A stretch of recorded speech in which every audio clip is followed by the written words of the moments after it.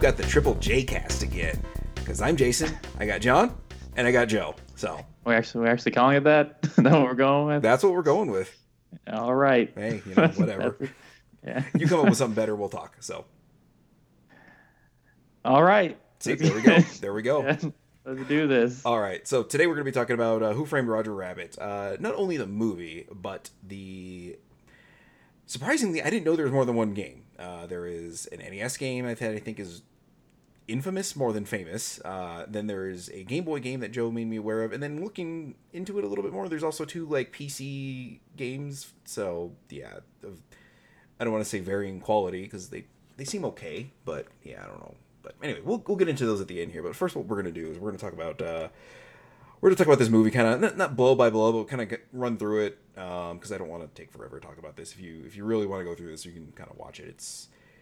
It's sort of one of those movies I think you can sort of watch passively and get the same experience as if you were watching it paying close attention. So, Aye. yeah. So real quick, how long has it been since you guys have each watched Who Framed Roger Rabbit? For me, it's been, outside of, just watching a few days ago, it's probably been close to 15, 20 years. It's probably about the same for me. Okay. I watched it probably enough for a lifetime. We probably watched it, maybe 50 times. I mean, just a ridiculous amount of times because that was one of the few videos we actually had. I think I might have mentioned that on the last episode I was on that. Back then, in the late 80s, like until well into the 90s, home video, unless it was a really big release, you probably weren't going to be able to afford to get it because they would mass produce, some of the big ones like E.T. when that was re-released. This was one of them. Most of the time, the big movies would cost you something like $90, $150. Partially because they use most of the times the ones that you had the rental stores just cost more because that was the standard play rather than the extended play version. Later when they started selling them for more reasonable prices and stuff, that was extended play. So that's why you'll notice a lot of non-rental copies. Those will wear out faster than some of the ones that you would get elsewhere. But anyway, I'm going off on a tangent, but we watched it a ton. We still have the copy somewhere, I think.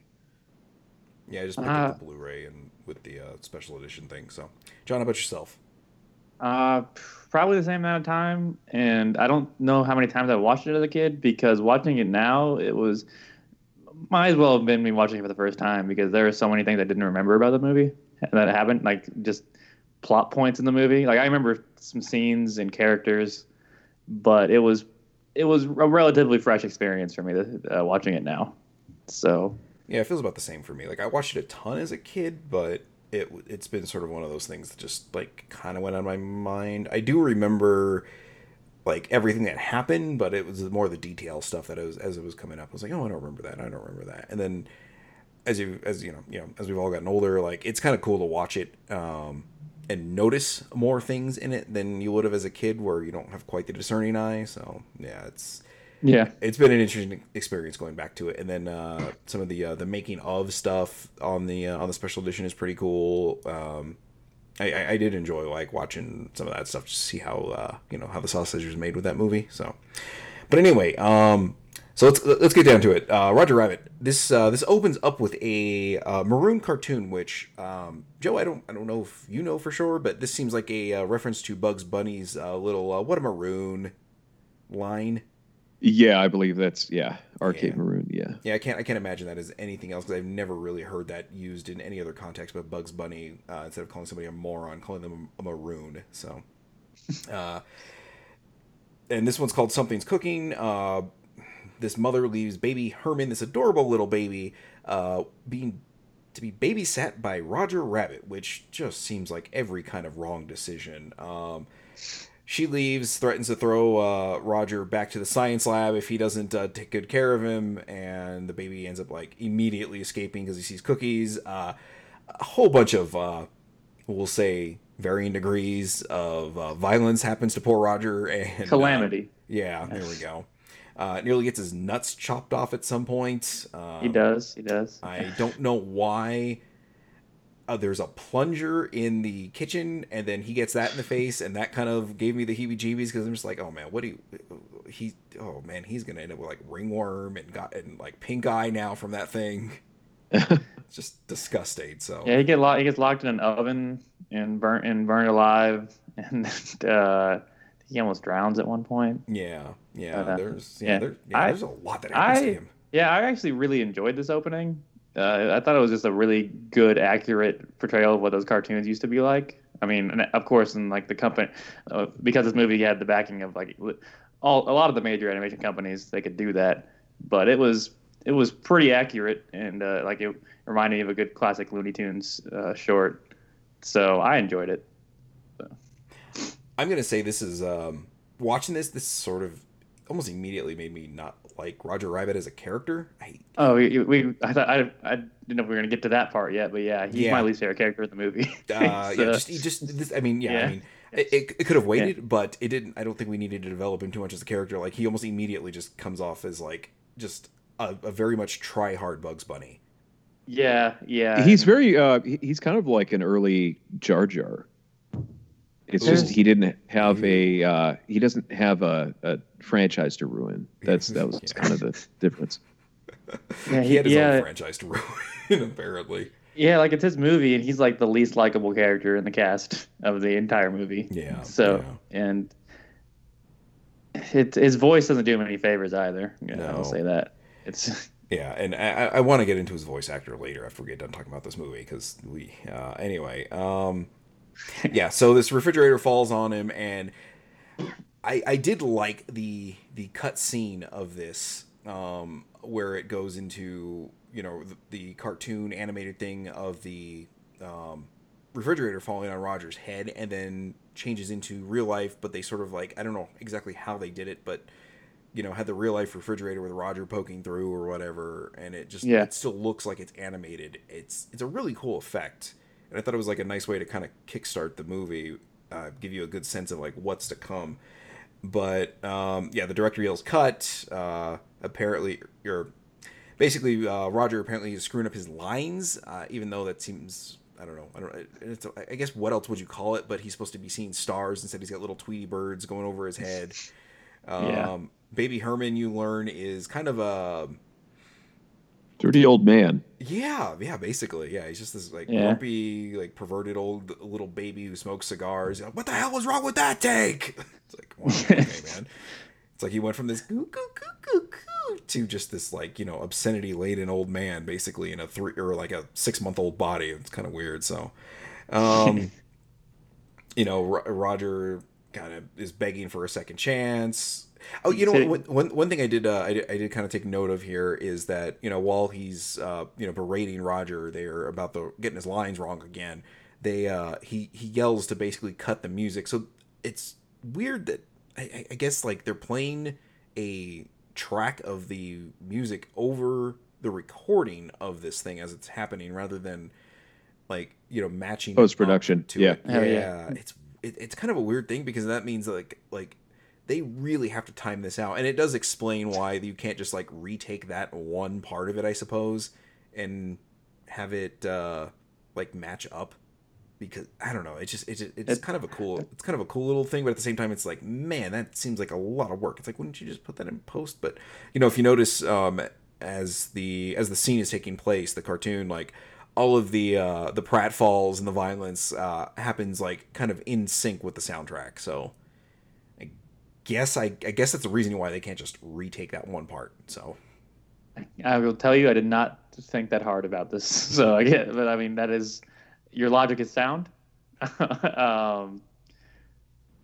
all I have to say, I guess. Okay. It's so Roger. Yeah. So we'll move on there. Roger begs for a second chance and says, "Look, I can give you what you want." And he starts smacking his head over with a frying pan. I did like this gag. Can't pull it. Still pulling the wrong shit every time. Yeah, that was like the one time I was like, "Oh, Roger, okay, maybe he's not so bad." And so it's sort of this immediate like, "Ooh, I don't like him too." Oh, okay, maybe he's not going to be so bad. And then it's just like, yeah. Eddie. We're also introduced to Eddie Valiant, who pulls a flask out of his gun holster. The great Bob Hoskins. Yeah. Rest in peace. Also played Mario Brothers in yes, Mario Brothers movie, which was his least favorite movie. boy, I can't understand why that would be. Oh, come on, that's not that bad. No, it's not terrible, but out of everything he's done, that would have been his least favorite. I can understand that. Well, okay. Have you ever seen? It's like the what's it called? It has a really long title. I'm trying to think of the name. Looks like it was The Favor of the Watch and The Very Big Fish. I've heard of it. I've not seen it. You're one step ahead of me, John. I've never even heard of this. That is the one with Jeff Goldblum thinking he's Jesus, and then he tries to walk on water and he drowns. I'm gonna have to right. watch this. Joe, you were giving me quite the watch list of stuff here. No, it's not very good. It was like we watched it, and it was like it's the one where basically Bob Hoskins does, and this sounds a lot more interesting than it actually is, because like that was the reason we watched it in the first place, is we heard some of this. It's like, man, that sounds hilarious. Bob Hoskins is a voice artist for porn movies, and he meets this girl and that also does that, and then they like kind of start to hit it off and stuff, and then basically there's this guy that's like played by Jeff Goldblum, and he thinks he's Jesus, and then it's kind of like I can't remember the rest of the plot, but I just remember at the end basically he's so delusional and convinces himself that he's Jesus. They tries to walk on some like pond and he falls in and dies. So that, and Bob Hoskins, doing the voice for a big black guy in a porn movie. So that, it was interesting. So. Interesting choice, Bob Hoskins. Yeah. Okay. not what I would expect there. So, I think it was French.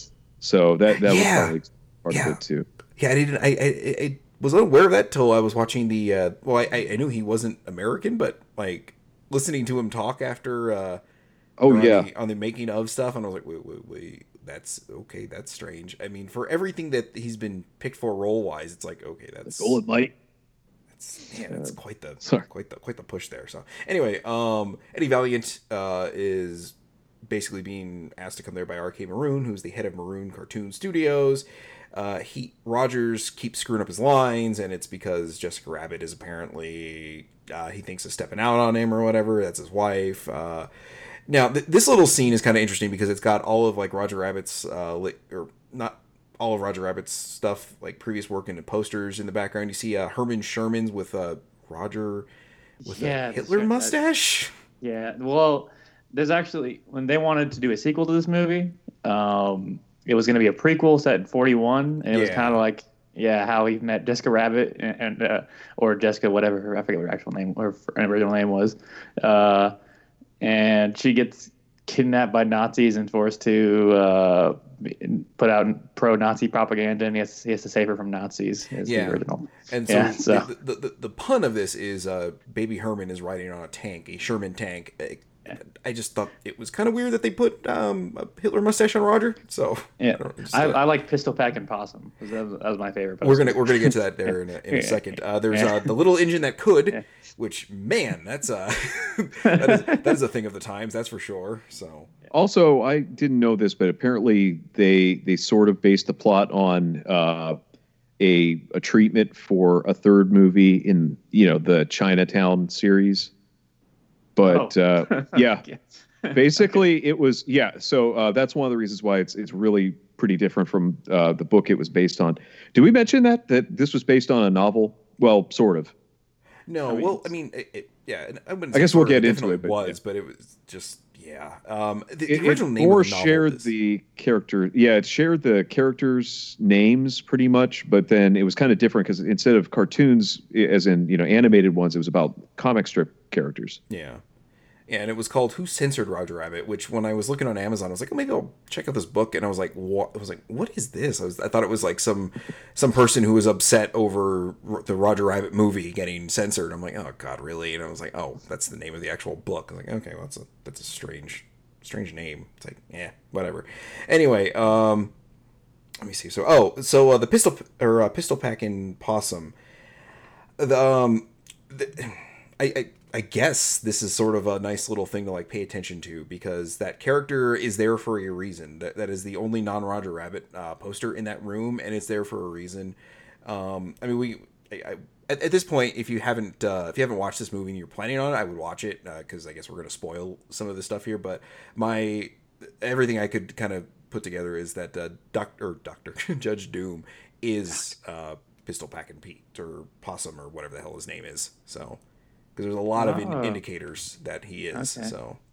Okay. Because if you notice, the gun that he carries and that kills R.K. Maroon later, whatever, is the same long gun that the Possum has there. He's got the beady eye, or the red beady eyes. Okay. Yeah. Okay. Because they made a point to say, I wonder who he actually was at the end, and they never actually say it. Yeah. Which was and they brush it off very quickly. But anyway, okay. Yeah. So R.K. Maroon basically hires Eddie to take pictures of Jessica if he's or if she's cheating on him or whatever. And of course, while this proposal is going, it is made very clear that Eddie has a major drinking problem because he is thirsty as fuck looking at the bourbon in the back. So, he's big look at it. Always drinking in this movie. Yeah. Until he has his the end of his character growth segment towards the middle there. So, it's about 3/4 away. But anyway, well, there's that one joke that Roger says, where he was like, I couldn't find your office, so I asked this guy, and then I asked that person. They didn't know, and then it's like, but the liquor store guy, he knew. Yep. Yeah. That's another one of the few Roger Rabbit lines I actually enjoyed in this thing. So, yeah. So Eddie's pouring himself a drink, and Dumbo flies up and startles the hell out of him, and you kind of see it in the parking lot, which also probably indicating Eddie maybe has a little bit of a jump scare thing going on because he hasn't been drinking enough maybe this morning. So Eddie goes down to the lot of the cartoon or Maroon Cartoon Studios, and you see a bunch of cameos of who's who of this thing or whatever, of this world. There is a scene where the ballerina hippo sits down on a bench with a guy, and the guy goes flying off, and you can clearly see the little string pulling him up, basically. But there's a good indication that this guy is just dead after this, because the guy was pissed at the hippo. The friend or the coworker was very upset with the hippo for murdering his friend. Yeah. I like this little section too. There's a lot of cameos in there. A lot of fun, like the dude playing the Sorcerer's Apprentice song so the brooms will sweep up the mess is a pretty nice touch. Except I didn't notice this ever until, like I said, the whole reason we're doing this is because I heard Tardy to the Party talking about it. It's not an actual saxophone. If you're listening to it, that is not a saxophone. That is like a synthesizer saxophone, basically. If you're listening to it, it's like that. That's okay. That's a weird choice. So it's kind of strange that was in all the budget stuff that's where they cut a corner there was that. So yeah, it's a very short moment. So it's I can understand. The Bugs Bunny is in a scene for a very split second. You don't see him again until towards the end of the movie. There's just a lot of good cameos. I had forgotten how many just actual characters were in this movie. Yeah. And not original characters, just Disney, from Disney to Warner Brothers to Viacom in there too, I think, all that fucking shit. Yeah, there was all over this movie. That were Terry Toons, because they had I thought Heckle and Jekyll were in there. Yeah, they were. They got a lot. There was a few they couldn't get Popeye or Tom and Jerry, but they got. Yeah, supposedly they were even going to get Superman too, like the Fleischer Superman. So it's just they just couldn't work it out from legal standpoint or budget. So apparently the Tom and Jerry people wanted too much money. So.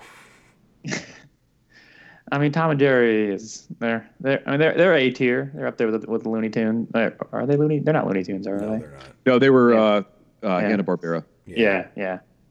But they're up there with them. So, and Disney, even though I don't like Disney characters that much, but give them their due. Yeah. But anyway, so from there, Eddie leaves the lot, goes to get on a trolley, shows the guy the check that he got from R.K. Maroon. He's like, "What do I look like, a bank?" and slams the door on him. And that was a weird scene. I thought that was just a weird moment of just him I got this. Can I get on this trolley? I got this check. Yeah. Can I get on? It's like, No, dude. where else would that work? You can't go to a grocery store and Yeah. be like, "Hey, here's my paycheck stub. I'll pay you later, I guess." It's like, Yeah. no, don't work like that, man. So, so he basically sketches a ride on with some kids on the back of the trolley. The kid, and a nice little thing of like setting up a plot device. Says, "Hey, Mister, ain't you got a car?" And he says, "We've got the best public transit system in the world. Who needs a car?" Which is a bold faced lie, and the LA transit system is terrible. Well, it is now. It used to be really good. So New York's is way better. Well, It's underground. That's a big factor into why it's better. yeah. Anyway, yeah. Okay. And So he pulls up, debates going to the station, but instead ends when he pulls up to the station instead of and the kids give him cigarettes. How hard on your luck are you that these like little street rat kids are giving you cigarettes? it's a different time. Yeah, I guess so. So he gets off, is gonna go to his office, gets bills that he just throws in the trash, and then sees his favorite bar, and instead goes to the bar. Once again, yeah, Eddie's got a drinking problem, and they really hammer this point home over and over again in this movie. So he goes up upstairs to get a drink. Dolores tells him the bartender Dolores tells him he needs to pay his tab, basically, or not pay his tab, but apparently borrowed about $100 out of the till. Yeah, Yeah. borrowed $100. Because tomorrow is Friday, and you know what Friday is? It's the day my boss counts the till. So it's like, ooh, boy, okay. Shows him the check, asks if it's real. Say check out the check out the name on it, and yeah, there's a lot of kind of developing Dolores and Eddie's relationship there. That Eddie's down on his luck, but Dolores is still standing by him for some ungodly reason or whatever. So, one of the guys I really liked in this thing, it just this like looks like he was already four sheets to the wind. Blue collar schlub kind of walks in and starts giving Eddie grief or whatever. Tells him he's got a gig, doing for tunes or whatever. And he, how did he put it? He's like, oh, what is it? I know. Little Bo Peep lost a sheep, and you're gonna help her find him. Am I right? And then Eddie kicks out the bar stool from underneath him, slams his chin onto the bar, and is holding him down. I'm surprised the dude didn't bite his fucking tongue off when he did that. Yeah. Holy shit! Yeah, man, this is that was some violent work there. And then he sits there and tells him it's like, I don't work for tunes, and then he just crams the hard boiled egg into his mouth or the devil egg or whatever. And then when storms off, and like, what's his problem? And he's like, it's Toon killed his brother, dropped a piano on his head, and I laughed at that line. I forgot about that whole part of his backstory. And I do like that, like everyone at the bar kind of like is like really interested when they said Toon killed his brother and then dropped the piano on his head, and they just turn around like kind of like uninterested at that point, like just indicating that Toon's killing people seems to be a pretty common occurrence. Dropped a piano on his head. It's like, oh, was that all? Okay, so it was. Oh my god! And it's just how stone faced she says it too. Mm-hmm. It's a hell of a way to go. Yeah, and I will say this. She does a hell of a job in this movie. Like her and Eddie are just like two like characters who I do a very good job of selling the world and everything that's in it there. So. They feel like they belong there, and they do. They are a big key into why the movie mostly works. Yeah. Yeah. Okay, so Eddie goes to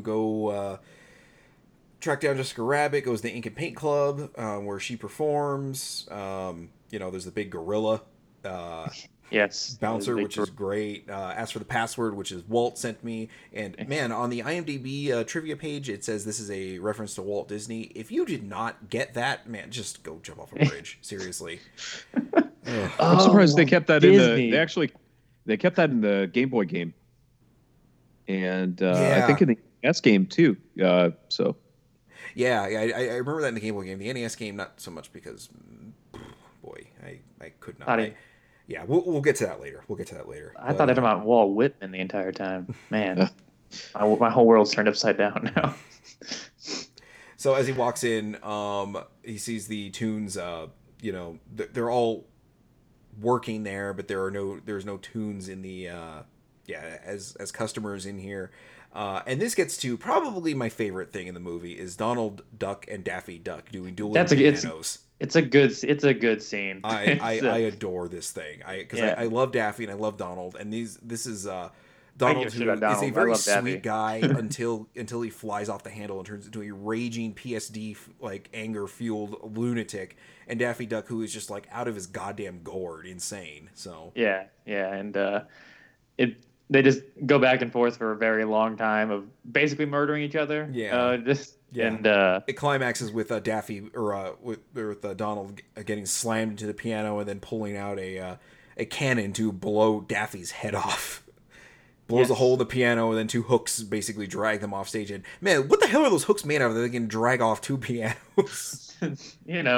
it's They're stage tune magic. they're tune Yeah, hooks, I guess. But magic of the theater. yeah, I like the bar quite a bit. I like the penguin waiters. hmm That's I forget what they're actually from there because yeah, they're from something. I just don't remember what yeah. either. So I like the on the rocks joke. I wish they hadn't have like had him say and I mean ice. I wish they would have just brought him the glass with rocks in it. I think the joke would have landed a little better. I think that was But probably for kids, like because we wouldn't have understood that as children, probably. that's fair. That's fair. Yeah, I So, guess. I mean, But, this yeah. movie is weirdly aimed at kids, and also this movie is not for kids. So It's a lot of blatant alcoholism, a lot of sex jokes. Well, Uh, it also kind of, well, actually, I was going to say it kind of sells it that, they would be likely, if you don't specify it, they would be likely to do that because that's cartoon logic. But then, like you said, like that's something that people should have figured out, uh,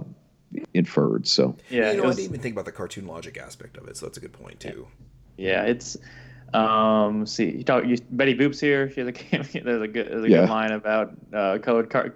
Ever since cartoons went color, it's been hard to get work, which is, oh, it's a weird. It's weird to think about. Also, just the idea of how cartoons come to be in that world and how all that works is kind of strange. Yeah, But like where, like yeah, yeah, where was the existing point for them? Like when did they yeah, come to life, and like how far back does it go? It's yeah. weird to think about. So, and I guess it's something you're not really supposed to think about. Yeah, So, yeah, but it's yeah. So and then yeah, the Jessica Rabbit scene. yeah. Oh What? well, don't forget this is the first time he runs into Marvin Acme. Marvin Acme just Oh shoots him yes, with yeah. disappearing ink. well, Could well, you when that imagine? happened, I'm like, What would you do if somebody just shot like ink all over your shirt? I mean, I would I would punch pummel that man. this. I would pummel Yeah. this son of a Well, bitch. it happened out of nowhere too, because they haven't really introduced that character at all. It's just this weird random old man who just Yeah. sprays ink on him, and it's like, what the fuck? Yeah. Uh, And you and think like, oh sure, like maybe a tune gets away with it because they're tunes and just what they do, but it's like you just got this like dopey kind of looking old man just shooting you with ink. And you're like, what the hell? And they're like, oh, don't worry about it. It's disappearing ink. See, and it sort of disappears. So yeah, it was a weird moment because I don't know, it seemed like it happened really fast. Like there was no like setup for that guy being an important character in any way or any form or fashion. Uh, Yeah, Yeah. but he's Warren Acme, head of Acme Corp, and owner of Toontown at this point in time, yeah, right? yeah, Marvin Acme Yeah. owns Marvin Toontown. Acme. Yeah, so it's Yeah. it's a weird thing, and of course he's the all of the Acme Supply Co. things that you see Wile E. Coyote trying to kill the Yeah. Roadrunner with. So I've always liked the Acme thing, how they use that to like they don't have to use brands and anything; they just name it all Acme. yeah, basically he's the yeah. Amazon of the era. Yeah, it's I don't know. I've always liked the Acme joke that everything is just Acme, that everything in that universe is just Acme, Yeah. and it's just a mega corporation that owns everything. But Yeah, all right. and now we're onto the Jessica Rabbit scene where this probably hit a lot of a sexual awakening for a lot of young men when they first saw this. Like, what the hell is that? Looking at it now as an adult, she's a little freaky looking. Yeah, her proportions are very like even more extreme than Barbie proportions are. It's it's weird. Also, the animation is gotten a little more stilted over time, and it stands out even more against like the I mean that's just it's product of its time at this point. But this is the first time the animation it showed its age for me, like really hardcore. This scene just her moving looked weird the entire time.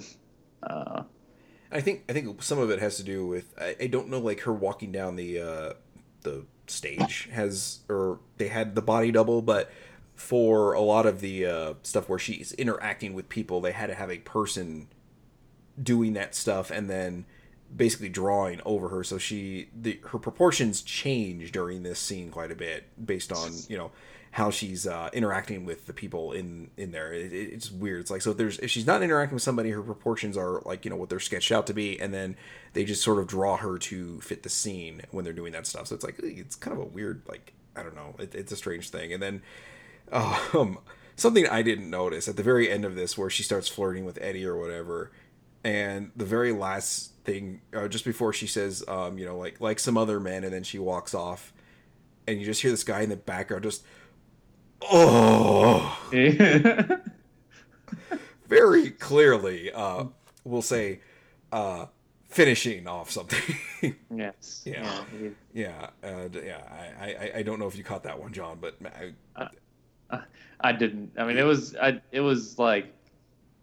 was a very short performance, for being totally honest. Yeah. She came out, did like a pretty short song, and walked back. Yeah, it did about 45 seconds of a song. That there is a full version of this song on the soundtrack if you look at it. So it's kind of weird. Can't imagine.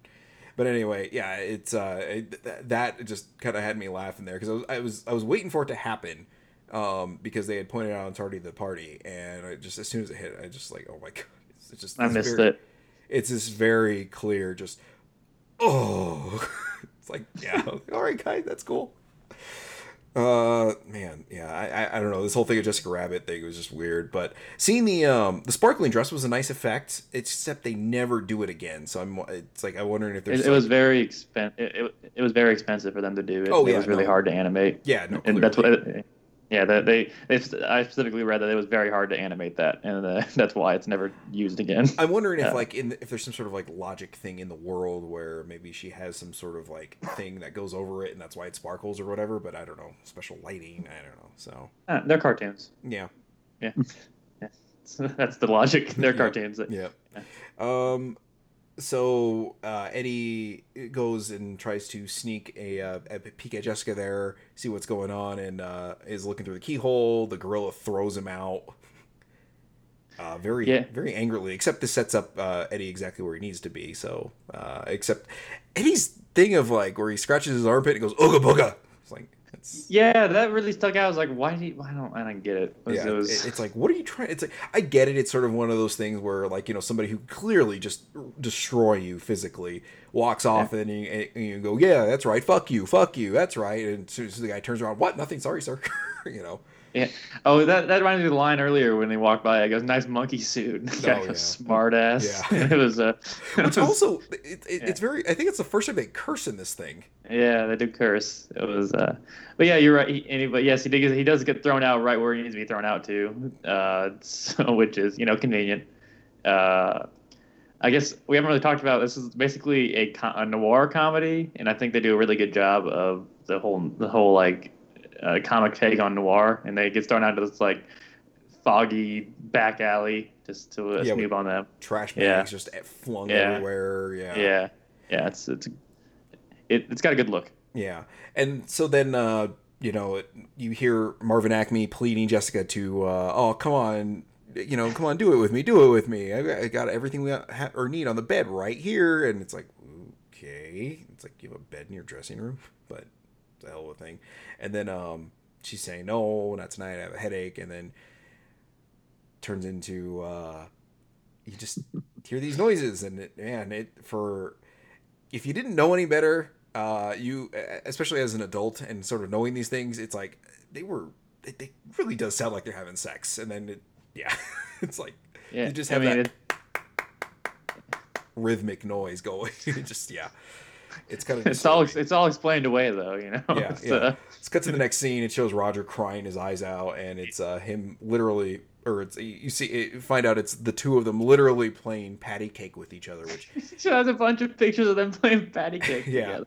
Which I do like. I do like that the pictures are so close together that when Roger's flipping through them very quickly, it actually sets them in motion. Yeah, it's a good flip. It's like a flip look. It's a good gag too. There are some pretty solid gags in this movie that hold up pretty well.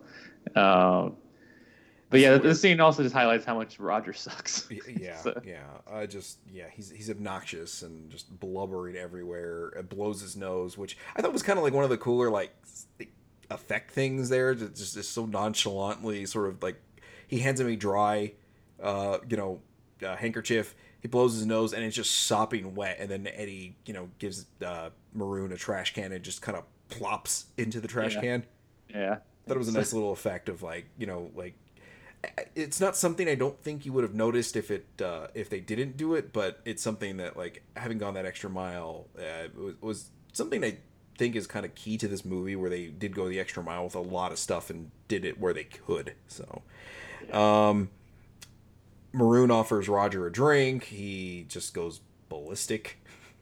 This is weird. This is weird too. There was not a lot of build up to this. No. And it's largely just a setup for something that happens later in the movie. But yeah. And just goes off like one of those like work whistles or whatever that you see in like older cartoons, and just like breaks glass and everything in there. And I think they show the pistol packing possum one more time. They keep showing that, and that's why I think Doctor Doom is or Doctor Doom. I'm gonna keep calling him Doctor Doom. We'll just call him Doom. Doom. Doom is that cartoon character. Yeah, so. I like your theory. I also just like saying pistol packing possum. It's fun to say. It's a good poster too. But I have a hard time. Oh, go ahead, Joe. Sorry. Oh, it was me. But okay. The whole like whistle thing is it's a really weird reaction to alcohol. I get it's a cartoon, but I feel like I've never seen something like that happen in a cartoon before when drinking. Yeah. And he doesn't like get drunk, right? He doesn't like afterwards. He's fine. He just has an explosion of whatever that is. So, anyway, Roger doesn't want to find another woman and runs out of the runs out of the office saying he's gonna make her love him again or whatever, and forgives her or whatever, and leaves a hole in the window and the blinds. The shape perfectly shaped like him with his bow tie and everything. So classic cartoon stuff. Yeah. Then it sets up Roger crying in the back of the Maroon Studios. Let's see. Eddie goes back to the office, is looking through the pictures of him and Dolores on vacation, and he kind of gets, looks like he's happy for a second, and then finds a picture of his brother from the vacation, and gets very, very sad. Yeah. And then drinks himself to sleep, which is also very, very sad. Because they were detectives together, and like the other half of the desk is like untouched, and it's all his brother's old stuff, and it's all dusty and whatnot. It has been touched for so long. This is kind of a nice scene here. Just before Eddie gets woken up, it shows sort of like the history of everything that happened before. Implying that Eddie and his brother worked at the circus. The dad is like the ring. Like their dad was like Barnum or Pete. Because it says like their father is like the head of the Ringling Circus. Yeah. So I guess P.T. Barnum is their dad. There's a lot of weird implications here. And it shows them graduating the police academy, and it's got clowns. them with clown makeup on, making silly faces while the rest of the guys are very stoic and serious looking. So it's kind of a weird thing. And then two flatfoots and a floozy open detective agency. It's like, man, that's kind of mean to say to poor Dolores. Like, what did she do to deserve that? Yeah. So, and then somebody walks in, throws Eddie's bottle of wild turkey into the trash can, wakes him up, and it turns out to be like his old lieutenant from when he was on the police force. Basically tells him there's a murder and that Roger's the main suspect. They go down to go check it out. And this leads into probably one of the most horrifying scenes in this movie. Oh my god. Yeah. Oh boy. Yeah. Well, before we get to that, I guess this is the warehouse is fun. The Acme warehouse, just all the different shit that they have in there, like the hole in the wall stuff. The mallet with the boxing glove. I enjoyed all that stuff, and it's obvious foreshadowing for later in the movie. But that stuff was fun, at least before we get to the next part of this scene. This is the part where, man, Acme is there. I mean, I understand they couldn't put the blood there, but man, his head is just gone. I mean, Oh yeah, it's wow. yeah, I mean they show the the outline of where he got, and with the piano like over the head part of the outline, and I like that they kept trying to draw the head there too afterwards. Yeah. It's like what was left of it, I suppose. But yeah, when they carved his body away, like they don't super make it obvious, but if you look, you can totally tell that the head is smashed. Yeah, that thing is just just a pile of goo. Yeah. Ain't great. It's it wasn't a piano, it was safe. They dropped a safe on his head. Yeah, I figured I wasn't going to correct you on the semantics of it. My bad. Yeah, it's all good. No worries. Yeah. Anyway, so one of the people bringing him out trips. Let's list these shoes. This box of shoes of cartoon shoes. Man, man. Okay. Well, yeah, that part. Yeah, yes. we're getting to it. Drops the hand buzzer, and this is where Eddie goes to pick it up because I guess he's thinking it might be important or something, and then his hand is stopped by a cane, and it turns out here's the introduction to Christopher Lloyd as Judge Doom. So Judge Doom. Yeah. It's like, well, I think this is the bad guy. Yeah, it's gee, I wonder. And there's a cool thing kind of throughout the movie of just like there's always like wind blowing through his what would you call that? The little thing on his shoulders. Oh, some sort of lapel, I guess. Is it? Okay, I don't know. Yeah, but just there's always kind of wind blowing through Dr. Also, fun fact about Judge Doom is Christopher Lloyd made it a point to never blink in any of the scenes he filmed. Yeah. Whew. Yeah. So, boy, did he not blink. Yeah, yeah, which really adds to the character. It's I love Christopher Lloyd. I think he does a very good job as Judge Doom. Oh yeah. Well, and it makes sense later on. Yes, it does. It does make sense later on. It's very fitting for the character. They were going to have a cartoon vulture on his shoulder too, but they deemed it too expensive and hard to animate. Yeah. For an entire movie. And one of the guys in Tardy the Party brought up that it should have been like the adult vulture. It's like I would have that guy just would have been a nice contrast to do. That's a good character. Oh, I love that guy. Yeah, it's like he's one of those things I forget he exists until somebody brings him up. I'm like, I love that guy. It's like when Droopy Dog shows up later on in this movie. I appreciate Droopy Dog. Yeah. It's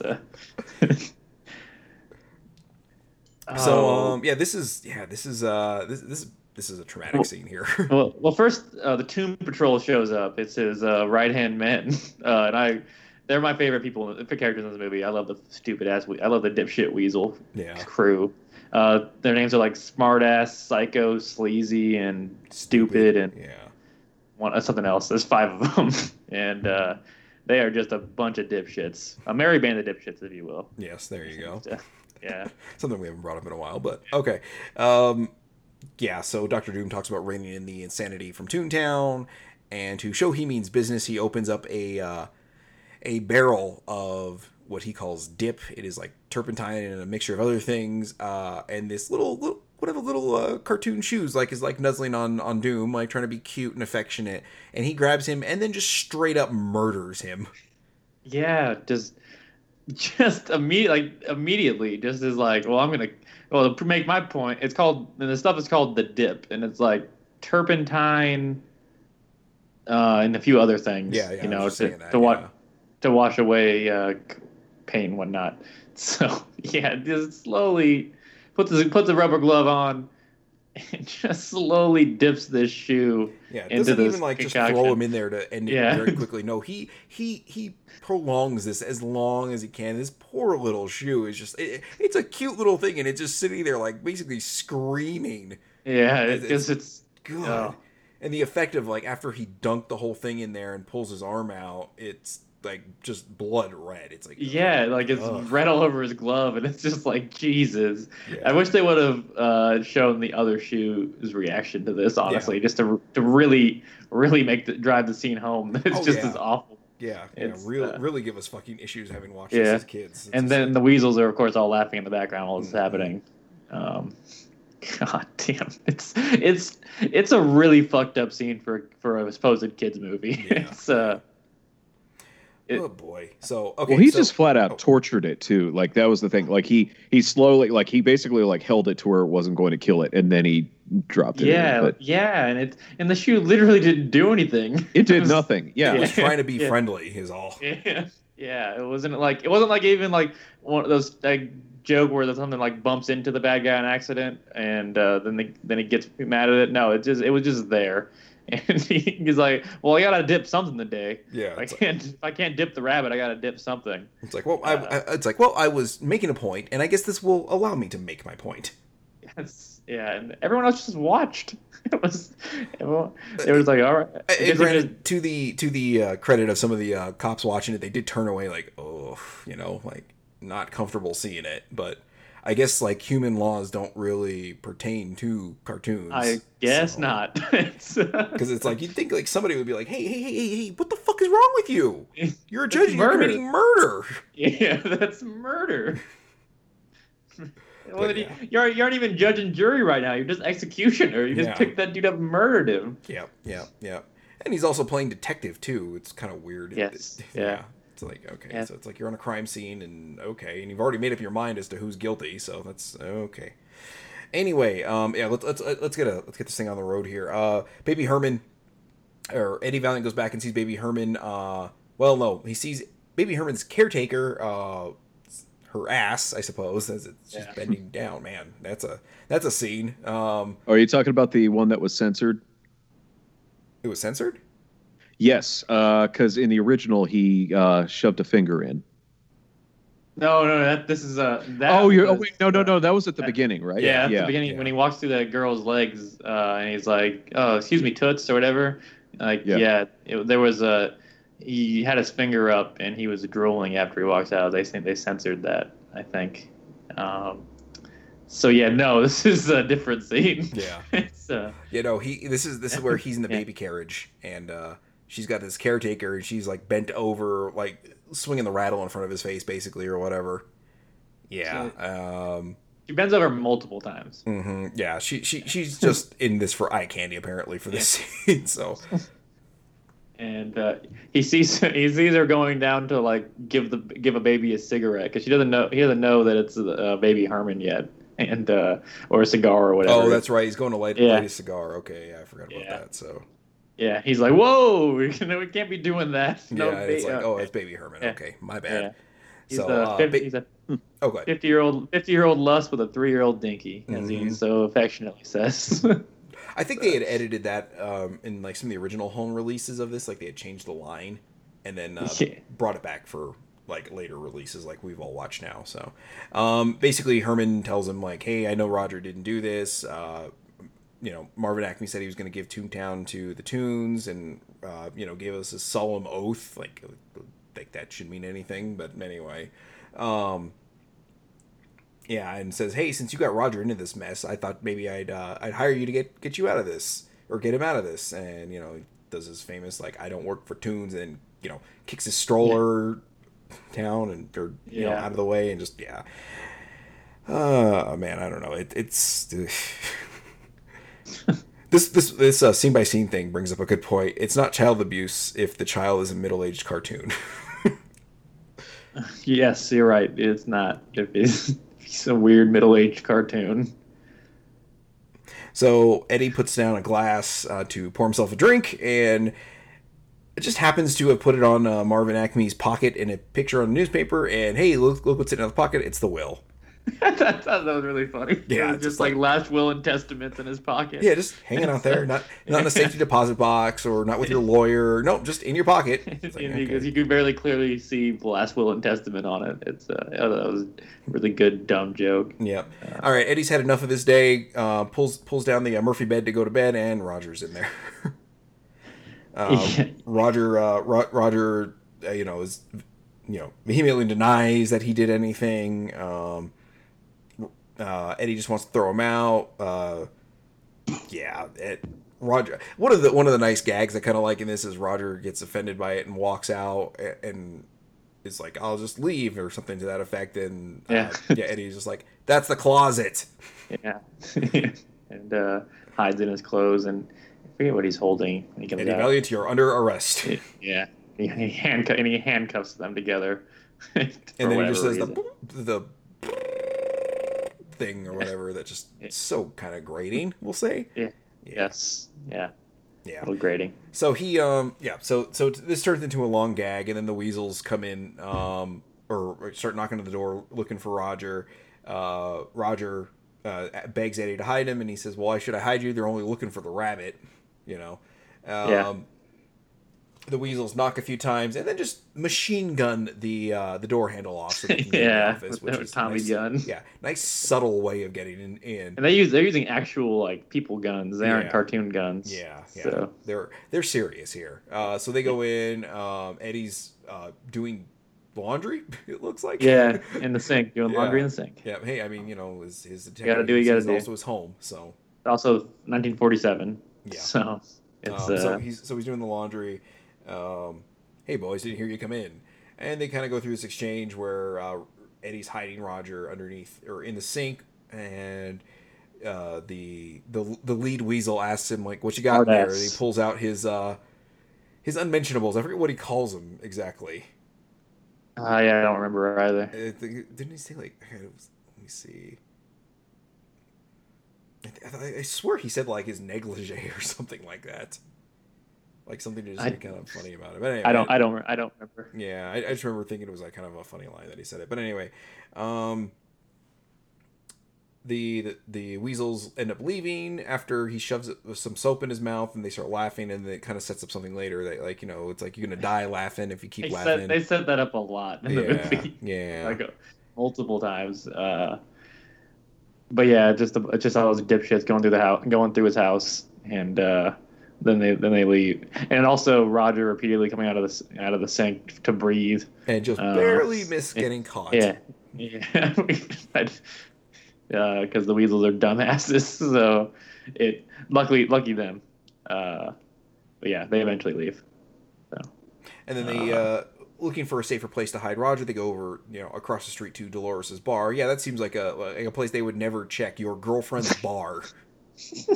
Across the street. Yep. Yeah. It's like they probably were already there. Honestly, if they weren't the dumbass weasels, they probably would have been there already. Yeah. Anybody, any sort of detective with half a brain would have sat there through there. Anyway, moving on, he goes to the back room, which is like a speakeasy type thing, and goes to hacksaw or grabs a hacksaw and goes to saw off the handcuffs and tells Roger to stop moving, and Roger pulls himself out of the handcuffs to hold the box for moving, and he's like, "You telling me you could have done that any time?" He's like, "Not any time, just when it was funny."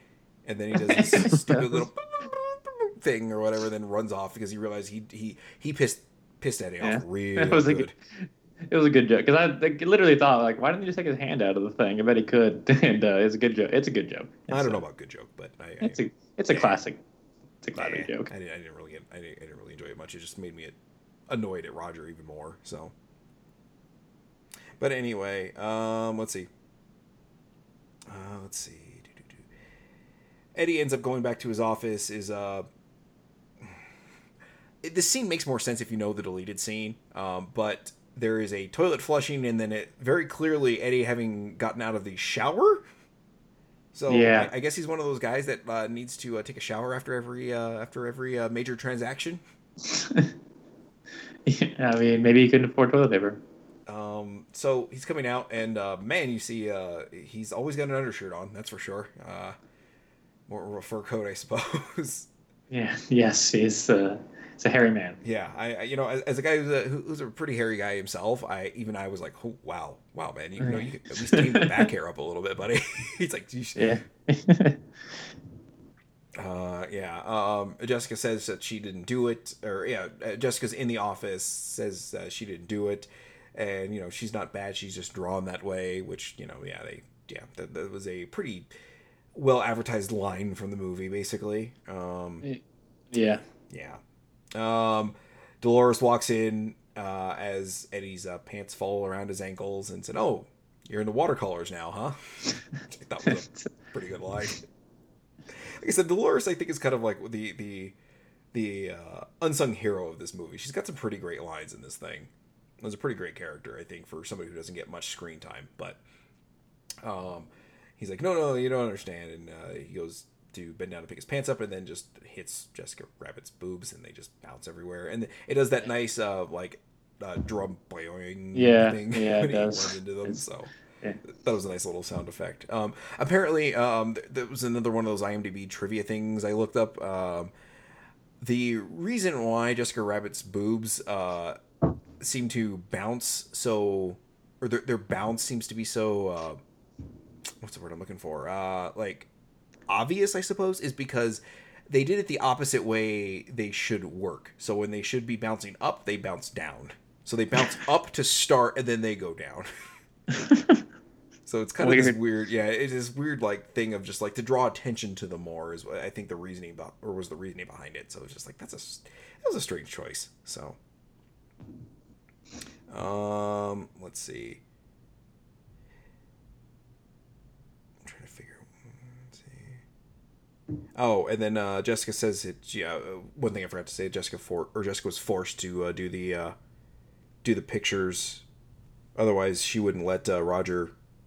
Or he wouldn't let Roger work in this town again, and yeah, so I would do anything for my husband, and it gets right up in his face, anything. It's like, no. Yeah. Just straight up implying, hey, if you can get my husband out of this, I will let you do things to me. It's like, okay, that's kind of horrifying to think about. So yeah. Anyway, they head back over to the bar, and Roger is performing instead of hiding like he's supposed to be.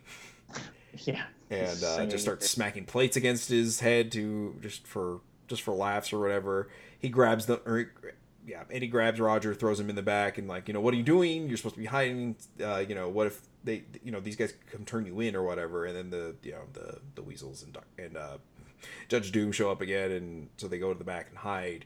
And saying that, I know there's a rabbit in here. I know there's a rabbit in here. Sees the song that's playing, or that's on the whatchamacallit, on the record player. It's merry-go-round broke down. Only a tune would find that interesting, or whatever. It's like, it seems like an interesting choice for a bunch of drunkards, basically, is what he says. And then Roger, then Doom starts getting close to it and smells the record and smells Roger on it, which is weird. He's a master of his craft. He's a master tracker. He's a possum, remember? True. He and then the weasels asked if they want to. I forget the exact wording or the exact word they screwed up, because the joke is with the main weasel. He always gets words wrong. So yeah, he does a few in this scene. He does it all the time. The thing about prostate or probate. No, that's Roger in the background or later. Oh, okay. Yeah. Wait. Yeah, that was a nice gag I missed too. That was Joe. Do you remember it well enough to explain it, or? I don't remember the specific thing. He was like, "Oh, my uncle had to." Dolores was having to get something from the probate, and he says, "Oh, my grandfather had problems with his probate. He had to take these big pills, and then he's like." That's prostate, you idiot. So. Yep. You basically nailed that one. So, yeah, that was a good joke. I forgot about that one. So, and then Doom tells the weasel, no need to tear up the place. No tune can resist shaving a haircut, and he starts knocking on the knocking on the thing. Yeah. Whatever you do. Which was very formative in the way I knock. I that is how I knock every time. I picked it up from that movie, and I to this day still do it. Like, I will still go to a door and knock on it with that. So, half expecting, deep down in my subconscious, half expecting Roger Rabbit to bust out and go 2 bits, as he gets choked. I do like that noise as he grabs. Yeah, it's a good sound. He's gonna put him in the dip. And Eddie basically stalls by saying, "Hey, why don't you give the rabbit a last request? Let him have a drink." And then it does the old Bugs Bunny joke of, "But I don't want the drink. You do. I don't. You do. I don't. You don't. I do. You don't. I do. And when I say I do, I mean I do." And he just takes it and swings back, and just freaks out, basically knocking everybody backwards. This is the part where it spills the dip, right? Yeah, it spills it. It Yeah, spills it everywhere. and then everybody like scatters backwards. You could sort of take it as a hint that Doom and is a then cartoon, right, but yeah. every person backs up too. Because I mean, if you think about it, I wouldn't want turpentine all over my shoes. None of these guys know what this shit is. Yeah. They also insinuate you can murder things with that, so maybe they're like they don't want to touch it either. So Yeah. I don't know. It's like you still have the remnants of a dead shoe in there. It's like ugh. It's like what else? What else is in there? So, Poor shoe. a nice scene goes on of like actually pretty well choreographed, and they show how they do it in the making of. So, like I said, if you get the Blu-ray is like $10, I would highly recommend picking it up for that price. But just to kind of see how they did this, but like of Eddie like beating the shit out of the weasel so they can run. Eddie gets into their car. He hears somebody in the background. This like real thick, heavy like New York accent thing. Roger goes to the back, lets it out. It turns out it's Benny the Cab. Yeah, it's Benny's all right. I like Benny the Cab. Yeah, I like Benny. He's a character I think that's kind of underutilized a little bit. Yeah, I do enjoy him quite a bit. I do like as soon as they start driving away, it's like, and how about them Brooklyn Dodgers? It is terrible. It's like immediately talking about sports. And immediately goes into like just the cab, the cabbie speak. So yes, it's good. This is a kind of a cool little scene or whatever. Just this whole chase scene that ends up. I'm gonna go ahead and say those two motorcycle cops that end up getting hit by the weasel thing, they're dead. I mean, there's no way about it. Those guys are dead. They are in good shape, at least. It's actually a pretty solid chase scene, for what it is. I guess I just enjoy Benny. And they do the fucking pull the lever joke, and he's like, "No, this lever's stupid." Yeah, this lever's stupid. Yeah, and he does like extendo wheels or whatever, and then he makes a pun before they get to the bridge for some reason, and it's like he's gonna. Oh yeah. Hey Roger, what's the middle of a song called? Yeah, the bridge, and then he saves them. That's it's all right. Okay, so we move on to the movie theater scene that I guess I'm trying to think. I think this is where Steven Spielberg's like some of his little input in this movie came in, where he felt Roger and Eddie sort of needed a little bit of a scene together to sort of like bond them together a little bit more, because right now just like there's not really any reason Eddie should be helping Roger, like and this sort of like kind of solidifies them as kind of buddies, and him is like wanting to help him, but Roger asks like why he's always so grumpy. Eddie explains like what happened to his brother. Oh, you know what? I do want to backtrack here for a second. When they are in the office, Roger asks what happened to his brother, and he says he seems like something, and then and a sober fellow. Yeah, that was a good. I did make me laugh too. Yeah, I was like, oh, okay, nice little dig at Eddie always being drunk there. So. Yeah. But Eddie explains that his brother or that a piano was dropped on him and his brother. His brother died. This broke his arm, and he said he'll never forget his laugh and his red eyes. Yeah, and also, which is key for later. And also Roger he's distraught by this news. He's like, I know why you hate me. If a tune killed my brother at the piano, I'd hate me too. And he says, I forget how he reconciles it.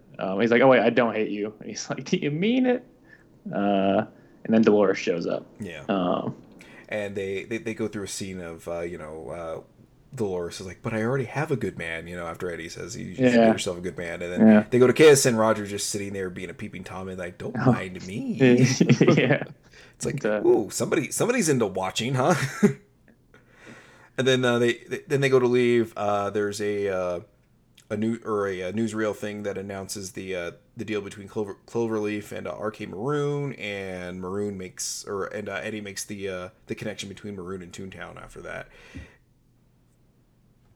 Let's see. Yeah. So he goes to go see Maroon, go pay him a visit, and tells Roger to honk the horn twice if he sees anything or is in trouble or whatever. And Roger's like, yeah, of course. And then within 5 seconds, no one gets to jump on Roger Rabbit. And and then gets a frying pan on his head. It turns out to be Jessica. So, Eddie in a bit of like surprising kind of violence, like really goes off on Maroon here. He does. He Puts his tie in the editing reel thing. There. Oh yeah. Man, yeah, and I'll get him mash his face in with that. Yeah. He tells him it's like you need to tell me everything that's going on. And he says if I do I'm a dead man. He's like, you're a dead man if you don't. And then he puts the editing reel through a little bit more, and he starts explaining away, and then you start seeing a gun come out in the background or through the window. And this is another part where like I said, that pistol packing possum thing comes into play, because if you pay attention to it, it shows the reflection of the gun in that frame too. It does. Yeah. So it's kind of like I think it's about as obvious of a hint as you can get that who this is that. Anyway, so straight up shoots Maroon twice in the back as his tie is in there, and man, that's a hell of a way to go out. I mean, just pretty bad. So so Eddie goes and runs down. Let's see, Eddie actually looks out the window to see who shot him, and sees Jessica Rabbit running away. Which, man, she can run with those heels. Good for her. So, let's see. Eddie goes to his car, chases after Jessica. They end up in Toontown, and he is, he stops before he gets into Toontown. Is kind of like steals himself because he hasn't been to Toontown since his brother was killed, and does not want to go into Toontown. And he goes in there, and oh man, I wouldn't want to go into Toontown either if this is what I was introduced to every single time I walked in there. He gets his gun out first, right? Oh, that's right. Yeah, he gets the gun from Yosemite Sam. Yeah. Yes, for getting him. I forget what the saying is, but thanks for getting me out of the Hooskow. Yeah, the Hooskow, right? And it's a cartoon gun with cartoon bullets that are sentient, so they're pretty fun. They don't get enough screen. They don't really get enough screen time in this movie. There's a lot of a lot of pageantry for these people, and they're barely in the movie. Yeah. So. Oh well, and this is the end of sort of Eddie's character growth here too, where he throws the bottle, or he's gonna go take a swig at his bottle. Yeah, that was a pretty cool. That was a pretty cool scene. I liked that. Yeah, I liked it. Yeah, it just sort of like that's sort of the end of the character arc for Eddie. Effectively, it's kind of a bummer. It's just like that's the end. It's like that's all the growth he has, which kind of I don't know. But anyway, he throws and decides, nope, I'm not going to drink anymore. Throws the bottle up and shoots one of the gun or shoots the bullet. And I thought at the end he kind of when he kind of like throws away his dignity at the end to save the day, like how he like starts like humiliating himself anyway, I won't ruin that, but. Yeah. I thought there was that too. That kind of showed that he changed, but this was probably the big climax, like you were saying, though. So, yeah. So now we go into the Toontown thing, and it's oh my god, Smile Darnya Smile, and oh boy, holy man. shit! I would never come to this place. No. Holy God! No, half of me is on Doom's side now. It's like, don't melt this place, God. No, I don't want to hear this. Jesus Christ, this song is terrible. This is every time. Yeah. Oof. I can't even imagine. So, anyway, Eddie ends up in a car accident.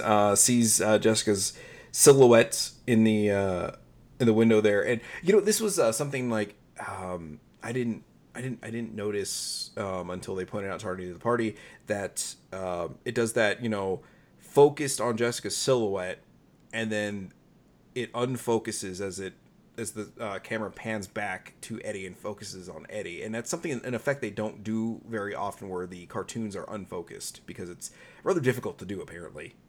Huh. So I'd have to watch it again to notice, I guess. Yeah, see the thing, like I said, I had the benefit of listening to that podcast, and one of the guys on there is draws is an animator for a living. So he points out a lot of this stuff as it's happening. So it's kind of nice to get that perspective from there. And like I said, a lot of this stuff, like animation wise, like I wouldn't have caught if he hadn't pointed it out. So I was like, oh, that's kind of a cool effect. So anyway, let's see. He goes to the apartment building, and as we alluded to earlier, Droopy the dog is the elevator guy. the elevator drops. This joke is really good because it's so stupid that he's just on the It's like completely pointless and silly, and I do enjoy it. Yeah. And it's played off very well, of just like how like absurd it is, and then Droopy just very like nothing to it. Like Eddie walks into the elevator and just doesn't realize that there's like like a 2 foot fall basically there, and just biffs it, Yeah, and the then Droopy dog's on looks a over, box. mind your Yeah. step, sir. Yeah, it's just such a dumb thing, and it works though. Yeah. It's I liked it. And your floor, sir. So he gets out, goes up, peeps through the keyhole, sees Jessica, says "Gotcha," opens up the door, and it turns out to be a different cartoon character altogether, and her name is Lena the hyena. Yeah, she is not Jessica Rabbit. No, pretty ugly. Except the original thing of her is incredibly ugly. I'll put it in the show notes, but the thing is, like, the trivia thing behind her is that she was in this, like, I forget what the hell the cartoon was, or the it was like a comic strip she was in, but the joke was she was too hideous to actually show anybody, so they always had like some sort of like censor bar or a well placed like word bubble over her face so nobody could actually ever see her. Yeah. And the cartoonist ended up running a contest for what she would look like, and one of the guys that drew for early Mad Magazine ended up drawing her. And wow, man, that is a look. Like I said, I'll put that in the show notes. But she's not too bad here. She just looks like she's got some acne and some bad teeth here. Like, it looks like you. Yeah, it's by okay. I'm taking a look at this. It's by Basil Wolverton, who did he was well known for doing really, grotesque, disturbing, ugly stuff. Yeah. What was what was the original? And she was actually from she was from Lil Abner. That's I right. didn't realize that. Oh, okay. Yeah. But, so yeah. This Eddie just runs because she sees him. A man. Yeah, it's immediately. Yeah, she is just instantly horny for Eddie. So I just imagine like anything. And so Eddie runs out, goes to the bathroom has an out of order sign, which means there's no floor there. Yeah. And this is something you mentioned on the last episode, Joe, where there's a thing on the background or on the wall of the bathroom. It says Alyssa Wonderland, and for a good time, call Alice in Wonderland. Yeah. And that was where they originally had Jeffrey or was it? Anyway, some exec's home number. That's or at least that's the urban legend. They censor that for the subsequent release. I don't even know. Now, apparently, while we're on that topic, apparently there was an early HDTV broadcast that was in France, and that's on the internet. Like, some people have it, like you can find torrents of it or whatever, but it has some of the uncut stuff that was in the original theatrical release and not on like the Laserdisc and stuff like that. And that included a nipple slip from Betty Boop. So, if I'm remembering right, there's like a piece of trivia where one of the animators like would always like do that, like put in some sort of like nudity thing in like one frame of animation or something. Yeah, but they did that for the Rescuers, and that actually made it through a ton of the releases. Like, I think the most recent one, I don't know if it's been on Blu-ray or if it was on DVD or whatever, they actually did cut it out. But it was funny because they showed something where like they had one of the upscaled versions, and you could see it was there, but it was blurred out with that shit they do with them for their bogus upscaling process now. But they were showing like someone basically had a copy of they scanned the film element, and you could see like super high resolution. It was like creepy, this photo that they had in the background. And I just looked up an image of it, and yep, there it is. Okay. Yeah I looked it up too. Like, yeah, there it is. Weird. That's certainly interesting. So, and it was pretty smeared, like in the earlier, like if you watched it on the earlier releases, if you paused it on that point and you saw it, it was still pretty blurry and stuff. But like I saw this one, like they were talking about it on Twitter. I looked it up, and they showed that they actually scanned it, and that was like, I was like, wow, that's actually kind of creepy. And people were like, does anyone know what the origin of this is? And I don't know. Let's see. Yeah. Oh, and that Alice in Wonderland thing. I don't know if you guys caught or well, Joe, you haven't watched this in a while, but the thing under it, it says the best is yet to be. Oh, because they can't put cum in there and just make it just a straight out sex joke there. Yeah. So yeah.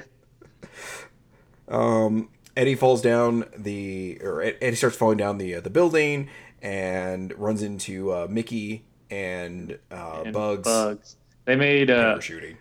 Warner and Disney made it a point to have their characters on even ground at all times. That's why Daffy and Donald show up together. Yeah, and why they're Mickey big and Bugs characters. They have to show up like at the same amount of time. Yeah, so. yeah, and it's a classic Bugs gag. With the spare, he gives them the spare parachute, and it's just a spare tire. Yeah. This is like the half second that Mickey Mouse actually has a personality. So yeah. God, Disney characters are just lame. I like Donald. I like Donald a lot. So Daffy's a better version of Donald. You should really look into some of Donald's history then. It's kind of interesting, but both of them, I'll definitely say that both of them are a lot more interesting than the more like I guess first rung supposedly characters, because the other thing is they were actually in stuff, like whereas Bugs Bunny had Bugs is in everything. Cartoons. Yeah, Bugs. Yeah, Mickey didn't do shit. I mean, he had some early cartoons, and that was about it. But then he's the face of Disney. So I think Bugs Bunny is great too.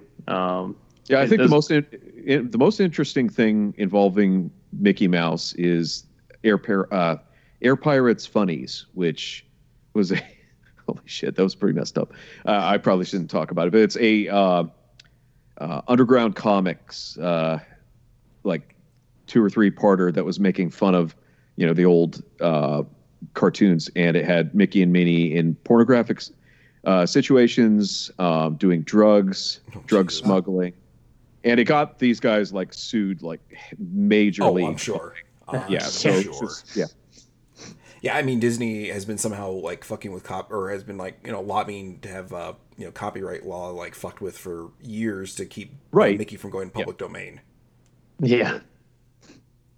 So Anyway, they can keep him. Yeah. But then it's funny how like Donald is like super popular and I can't even pronounce it. In like Europe, there's like in.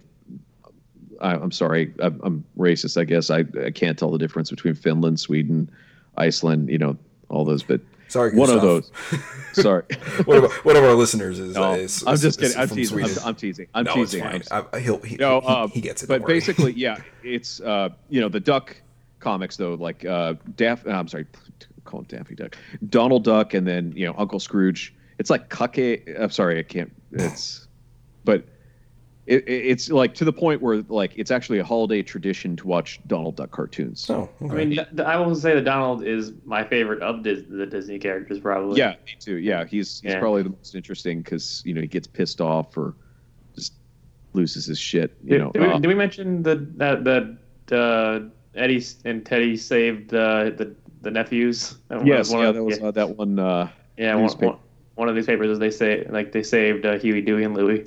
Yeah. And found or cleared Goofy of spy charges. Yeah. What the fuck? I like Goofy. Goofy's all right too. I'm okay with Goofy. The Goofy movie was one of the more formative movies in my childhood, I guess. Yeah, I liked it. I liked it back then. I don't know.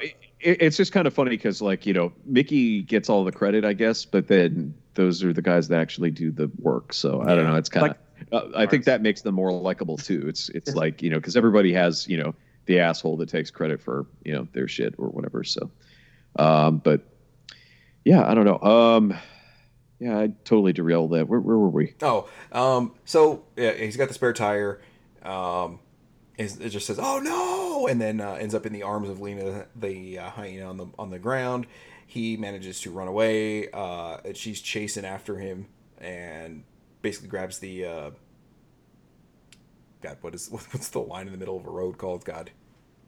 Oh, the divider. Yeah, divider. Yeah. Yeah, the dividing line, and picks it up, throws it into the wall, and she runs into the wall, and she smacks into the wall, and the tunes gets him every time. And then her boobs splay out, in different directions. Yeah, they kind of go like, yeah, it very like perpendicular to her body basically. It's kind of weird. They're all like stretched out, so it was pretty great. So he goes into an alleyway. Jessica Rabbit pulls a gun. She sees her, and he's like, "Oh, it's like, oh, great." And she says, "Behind you," and shoots. And it turns out shooting it at Doom because Doom was going to shoot him. And as basically he says like, "Yes, it was me," or whatever, and runs off. And apparently this is like one of the animators. Christopher Lloyd was unavailable to film this part of it.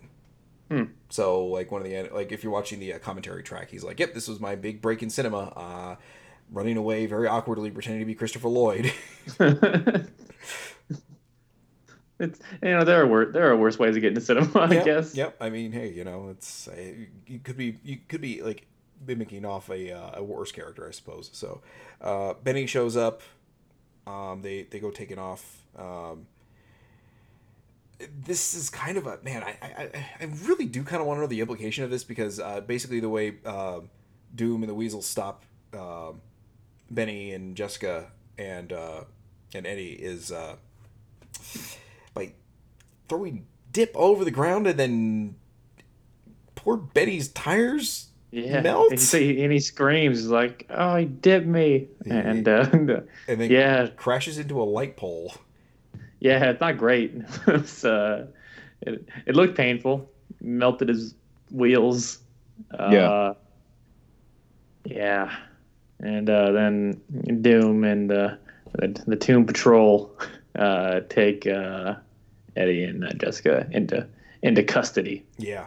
Yeah. And we're like right at the very end of the movie here. So he also wait, that's the infamous scene that was revealed on the Laserdisc version. So yeah, but from what I've heard, it's real tame. It just looks like a Barbie crotch or possibly panties. It's really nothing, but they made a big deal about it. I think that's the most notable thing is that the deal like made of entertainment. It.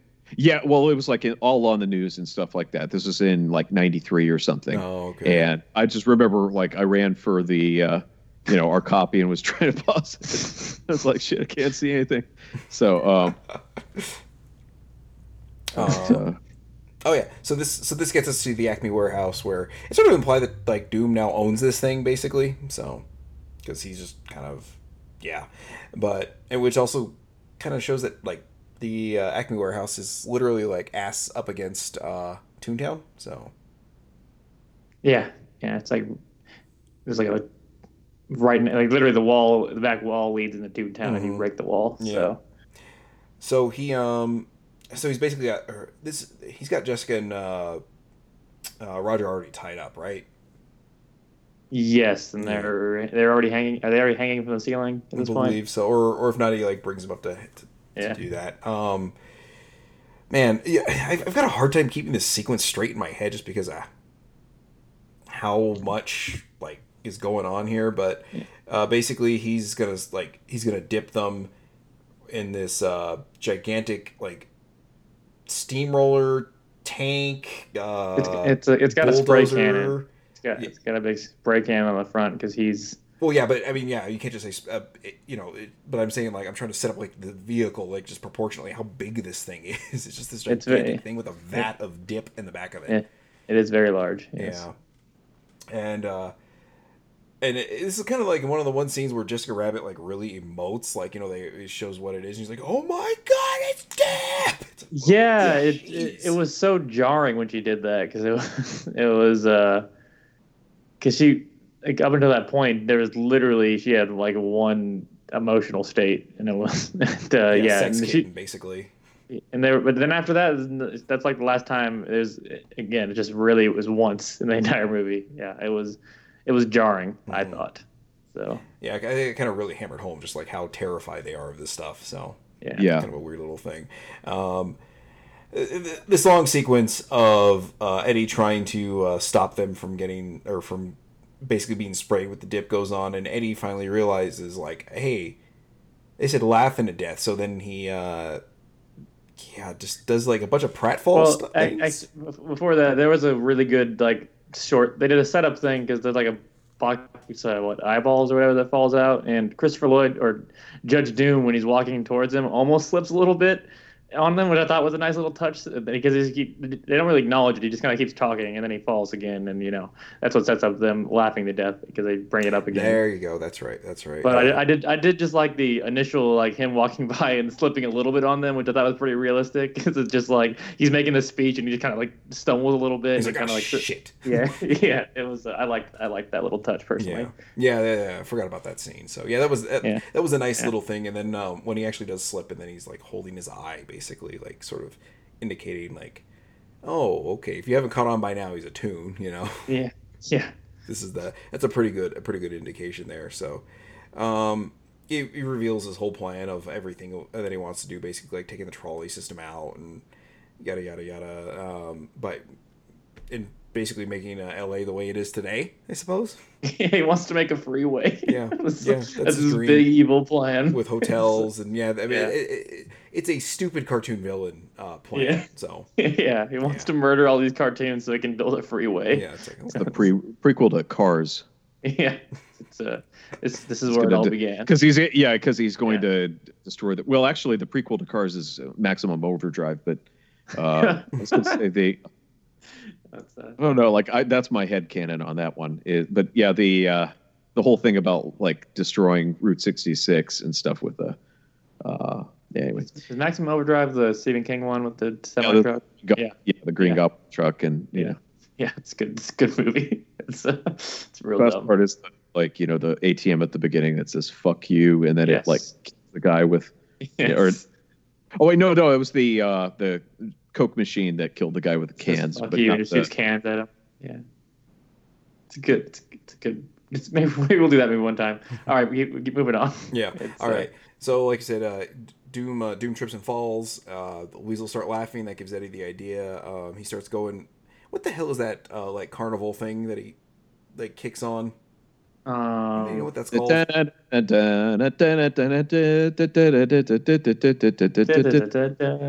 So yeah, wait, yeah. So the trying to figure out what the machine is actually called though. I don't Nickelodeon. remember. That's a Nickelodeon. Is it called a Nickelodeon or is that a That is joke? called- No, What Here, really? I'm gonna look that up. But yeah, that's a Nickelodeon. It's a let's see. Is that where that? Okay. Well, man, that's a bit of trivia I never knew. If that turns out to Yes, be right. it is a. Oh wait, never mind. Oops, never mind. Like a I scratch. yeah.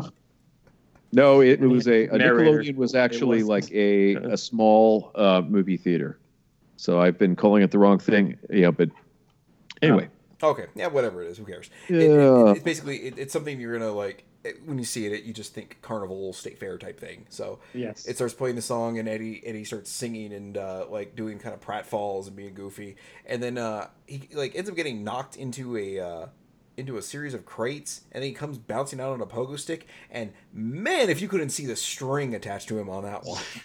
Yeah, this scene is this entire sequence in the warehouse is probably aged the worst in the entire movie. Of the entire movie, it's a little rough now. Yeah, he's also singing in rhyme the entire time, Mhm. because he has to, and Jessica Rabbit helps him along a couple times, or at least once. And Okay, wait. It was called "Merry-Go-Round Broke Down." That's the name of the song. yeah, okay. And That it was- is, that was- and it was the intro from the Looney Tunes. Yeah. So Yeah, it's Yeah, it's the same record they were playing when Doom found Roger in the thing and did the Right, shaving right. haircut thing. Yeah. So, yeah, basically all the weasels let him die and laughing except he smartass. He kicks smartass so hard in the balls that he flies into the vat of dip. Oh and- yeah. Yeah. I forget the actual setup for it or whatever, and he's Yeah. as you said, he's like singing in rhyme or whatever, and Yeah. he said, well, that doesn't rhyme with that. No, but this does. Then he kicks him right Oh, in the it- balls. he oh yeah, says yeah. It was like nose, right? He I'm says through nose. taking falls. I'm Yeah. bouncing off the walls. Without that gun, I'd have some fun. I'd kick you in the. And he says, nose. It's like, That doesn't no, rhyme. that doesn't rhyme with nose. And he says, no, but this does. And he, Kicks him right in the balls. Yeah. And like 30 feet into the vat of. It's a solid kick, but yeah, and all the all the other dipshits laugh themselves to death, and like their souls leave their bodies. They're like with the harp and the halo and wings. And these dudes are kind of assholes, so I mean, there's really some indication as to Like they're kind of lucky. Yeah, they were just doing their jobs. They're Tomb Patrol. They gotta play hardball. I guess. Yeah, it's So there's a bunch of back and forth with getting this thing on with one of the weasels, and even as he's dying up, I forget what he says or whatever, but he basically just turns the hose back on towards Jessica and Roger as they're tied up there. There is a lot of the back and forth with the hose thing in this scene. Yeah, a lot. Yeah, like you said that. I mean, I'm trying to like remember in my head like exactly how this all went down, but the important thing is here, Doom and Eddie end up in a fight basically, and Doom turns out he's got a sword cane. Yeah, he does. And Eddie pulls out a singing sword, which is just a sword that actually just sings. Turns out, go figure. Yeah, and it's Frank Sinatra, which yeah. that was a choice. So old Blue Eyes himself. Anyway, realize that isn't going to work. And that was the other thing. That was a joke. Singing sword. That was a reference to Prince Valiant and Ivanhoe. Oh. So, but yeah, Prince Valiant's sword was called the Singing Sword. Oh, so. Okay, I didn't know that. So maybe he thought it was something like that, and then it learned. But then again, he should have known it was going to be something stupid because it was one of Acme's products. So yeah, they're all really stupid.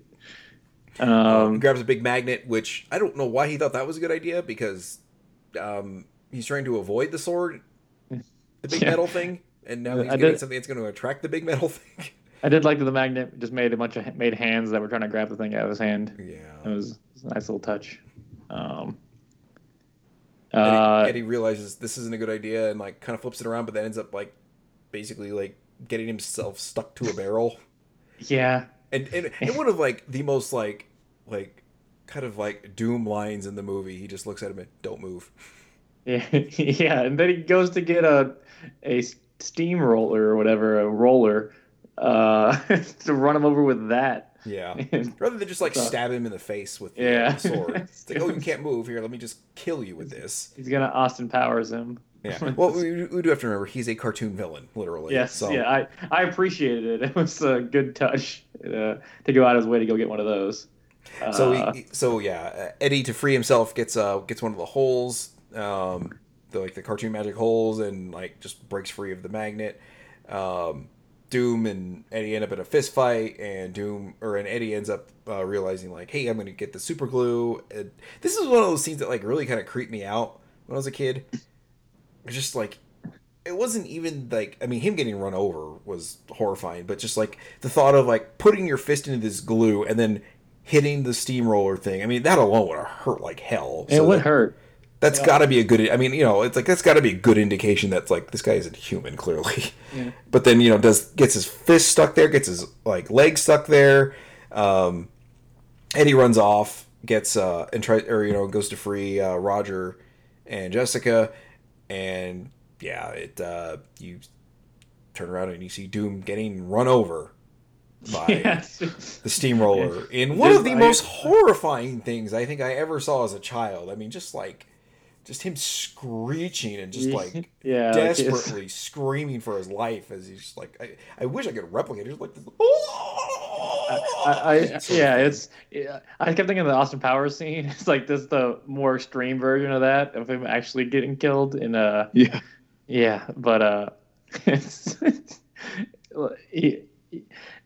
there's no blood, so there's that at least. Yeah. But God. Okay. Yeah. Yeah. I mean, it would have just been geysering out of his mouth if that was the case. But could you? I can't even imagine going out that way. No. Just God, because it wouldn't. Like, you can probably die somewhere like around the legs, maybe just from like shock and blood loss and stuff. Yeah. But yeah. Yeah, I mean, but it's as slow as it.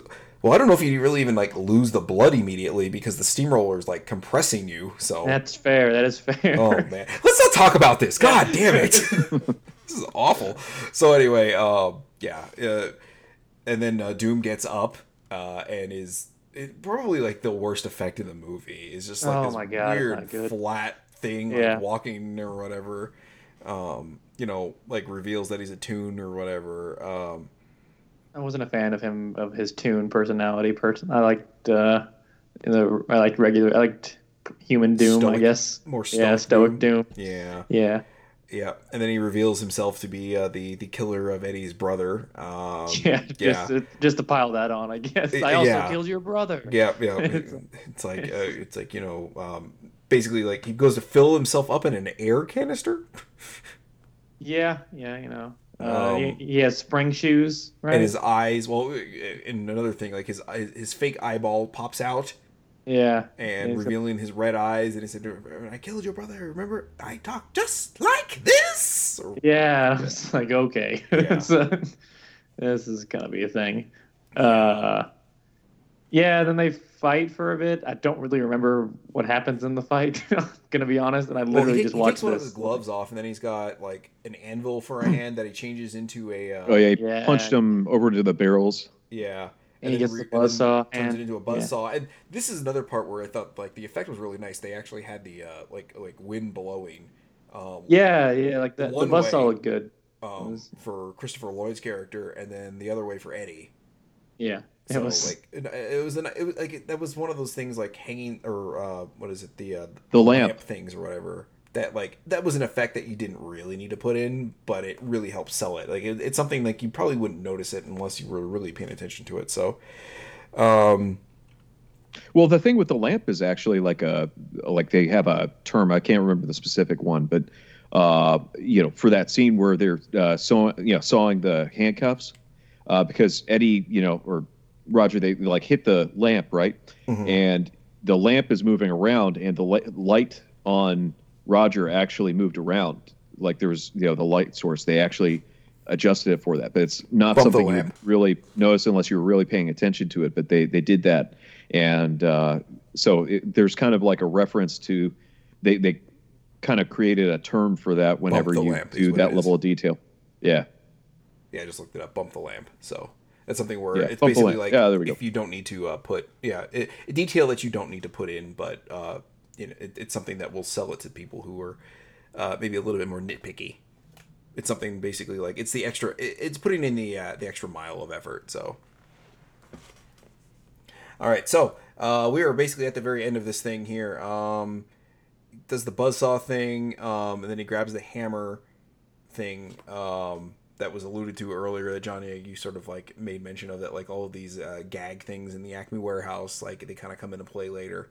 Yeah, he used the Acme hole to get away from the steamroller because we didn't, or the roller or whatever. I forget what they're actually called.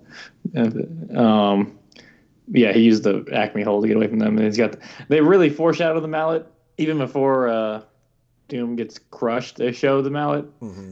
So Yeah, so he grabs it, and I'm trying to remember. Did he try to hit Doom at first, or did he Yes. just okay? But think. he ends up basically hitting the dip truck, and it ends up hitting Doom instead.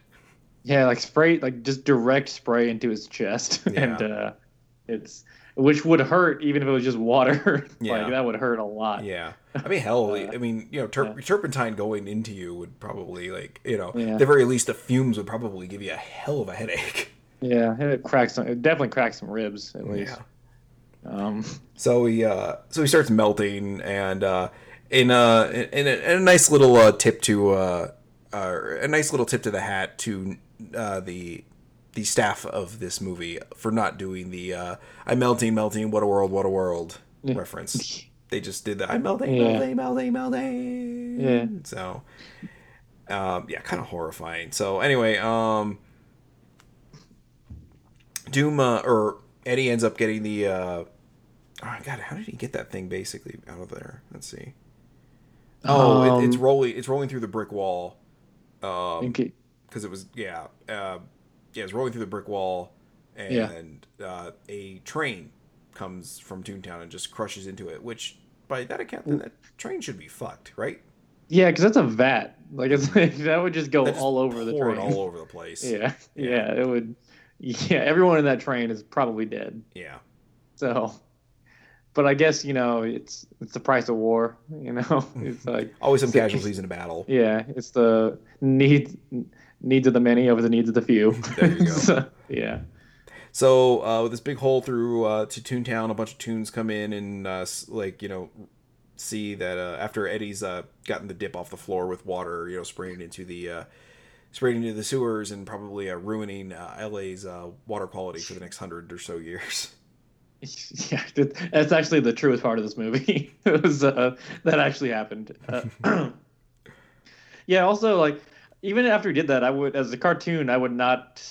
I'd wait a little bit to step on the ground. Yeah. I would, Yeah. Yeah. It was, they were very, very trusting of that working immediately. Yeah. So Yeah. It's like there's got to be some remnants there. It's like I Yeah. wouldn't walk barefoot through acid after you, even if like you just like hosed it down real quick. It's like I'm sure there's probably gonna be something there. It's gonna burn my soles of my feet a little bit. So yeah. anyway, they look at the puddle that is Doom and like, oh gee, I wonder who it is, and then just completely ignore him for the rest of the thing. Yeah, it's like a mask on top of everything. And yeah, they never touch on who he was at all. So it's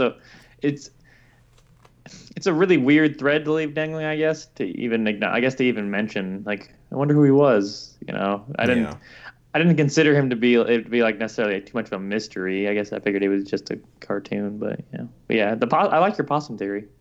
Yeah.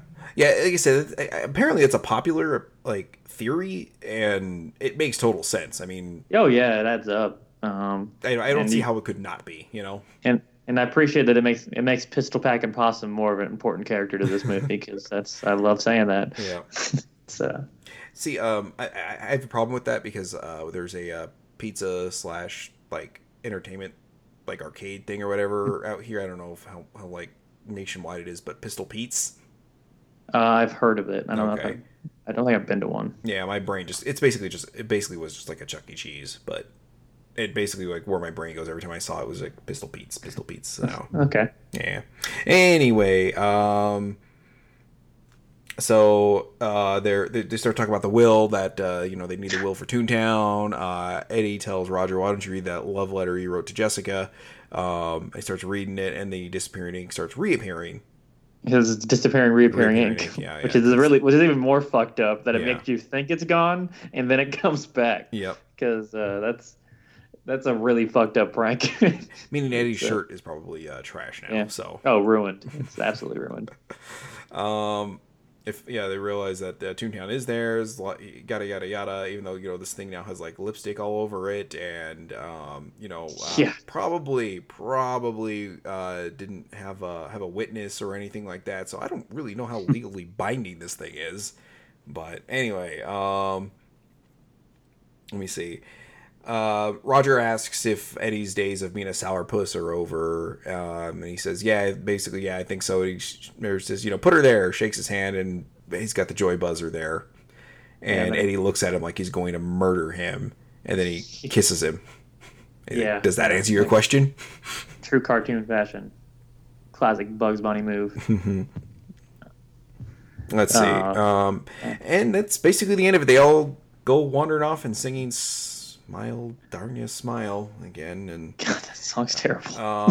the police and the Toon Police apparently are like getting people back out of here, and Porky Pig walks up and says, like, "Okay, that's all, folks," and it's like, "Oh, I like the sound of that." And then does the famous "That's all, folks," and then Tinkerbell comes in and winks it out, which interesting point. I didn't really realize this again until Tardy the Party pointed out. Tinkerbell technically wouldn't exist for like another 10 years. Huh. Because this movie takes place in like 47. Would all those characters have existed by then? But the only other ones that really didn't, and they only, I don't remember if they made it in, but they made it into the credits, are Wile E. Coyote and the Roadrunner. All the other ones are of the era, so. They deserve to be in the movie anyway. They're great. So this was, and this is also Mel Blanc's last time he voiced these characters. So he got the final word in with Porky Pig on this one. So it was kind of a nice way to go out there. Yeah. It's good because he Bugs, Tweety, Daffy Sylvester in Porky Pig or whatever. Yeah. Oh, that's I think it was kind of like an interesting way. Like they both had the way that modern Disney ends their cartoons or their shows too, with Tinkerbell basically winking it out there, but yeah, giving the final like, hey, this was our production, so bye. It's like we get the final say so. So anyway, that was Roger Rabbit. John, how did this hold up for you? Did you like it? Yeah, for the most part, I did like it. There were points when I was like, how much? And I realized there's like 45 minutes left in the movie, and I was like, oh, it's still got a ways to go here. Yeah. So I guess it did.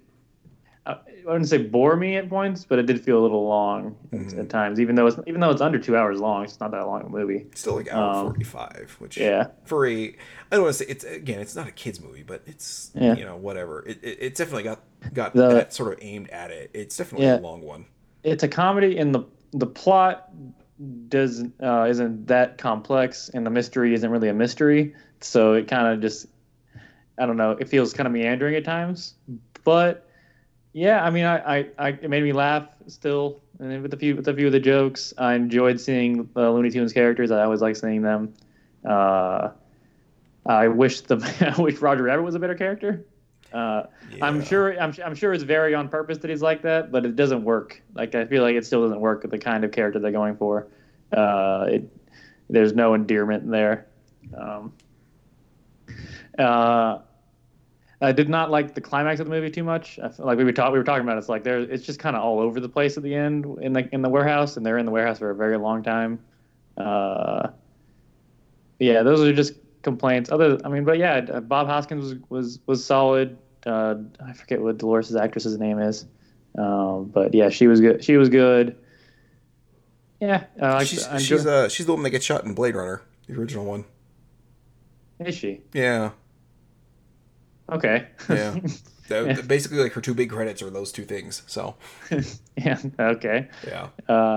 Yeah. So like I said, I like the dipshit weasels. Was a fan of them, but it's weird because the movie has like a 97% of Rotten Tomatoes. I don't know if you looked into that. No. It's got a 97%. Yeah. That seems absurdly high. Roger and Ebert, I gave it a 4 out of 4. It was like his number 2 on his top 10 of that year. It was like universally praised when it came out. It made like 350 million worldwide, and it cost like 50 million to make. Oh wow! So yeah, like it was huge success, and it just just based on the kind of movie it is, it's not going to age as well as other movies with special effects from that era. But yeah, I think it's worth a watch at least still. So it's so different. It's still pretty unique, even though there are other movies that do this. Mary Poppins did it like 40 years before or whatever, or 30 years. I don't know. I don't remember how old that movie is. But yeah, I enjoyed it. Sure. All right, Joe. Since you didn't watch it, like memory-wise, like what do you think? Do you think like kind of us talking about it? Like, how do you think it would kind of hold up for you? I think it'd be pretty similar, but like a lot of times when I like a movie or something like that, I tend to, I don't know, I'm trying to think of some examples where, nostalgia didn't hold up, but I am pretty nostalgia heavy. So I tend to like, I don't know. I think that does kind of affect things. No, I really enjoyed it. I learned a lot of I remember asking questions about a lot of the, jokes like booby trap. Yes. Oh yeah, that was a good one. I like that one. Wait, no, that was one of the ones I actually understood. The patty cake thing. That I didn't get an answer on, and then eventually I found out what that was about. But trying to think of some other examples.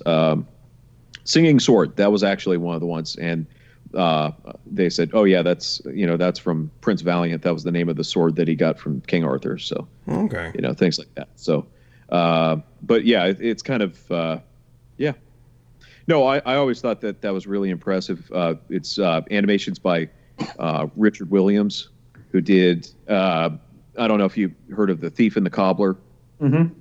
Yeah, basically, yeah. So like that, now that was something that he's been working on for well, I think it's almost been 40 years now, but basically never fully completed. But that got kind of, they bought that, like Miramax bought it, and then just kind of crapped it out with additional animation by somebody completely, different that was nowhere near, the level of detail. But he was like really into hand drawn, like detailed hand drawn animation, doing, kind of 3D effects with things, without doing rotoscoping, things like that. So, I mean, very talented guy as far as that.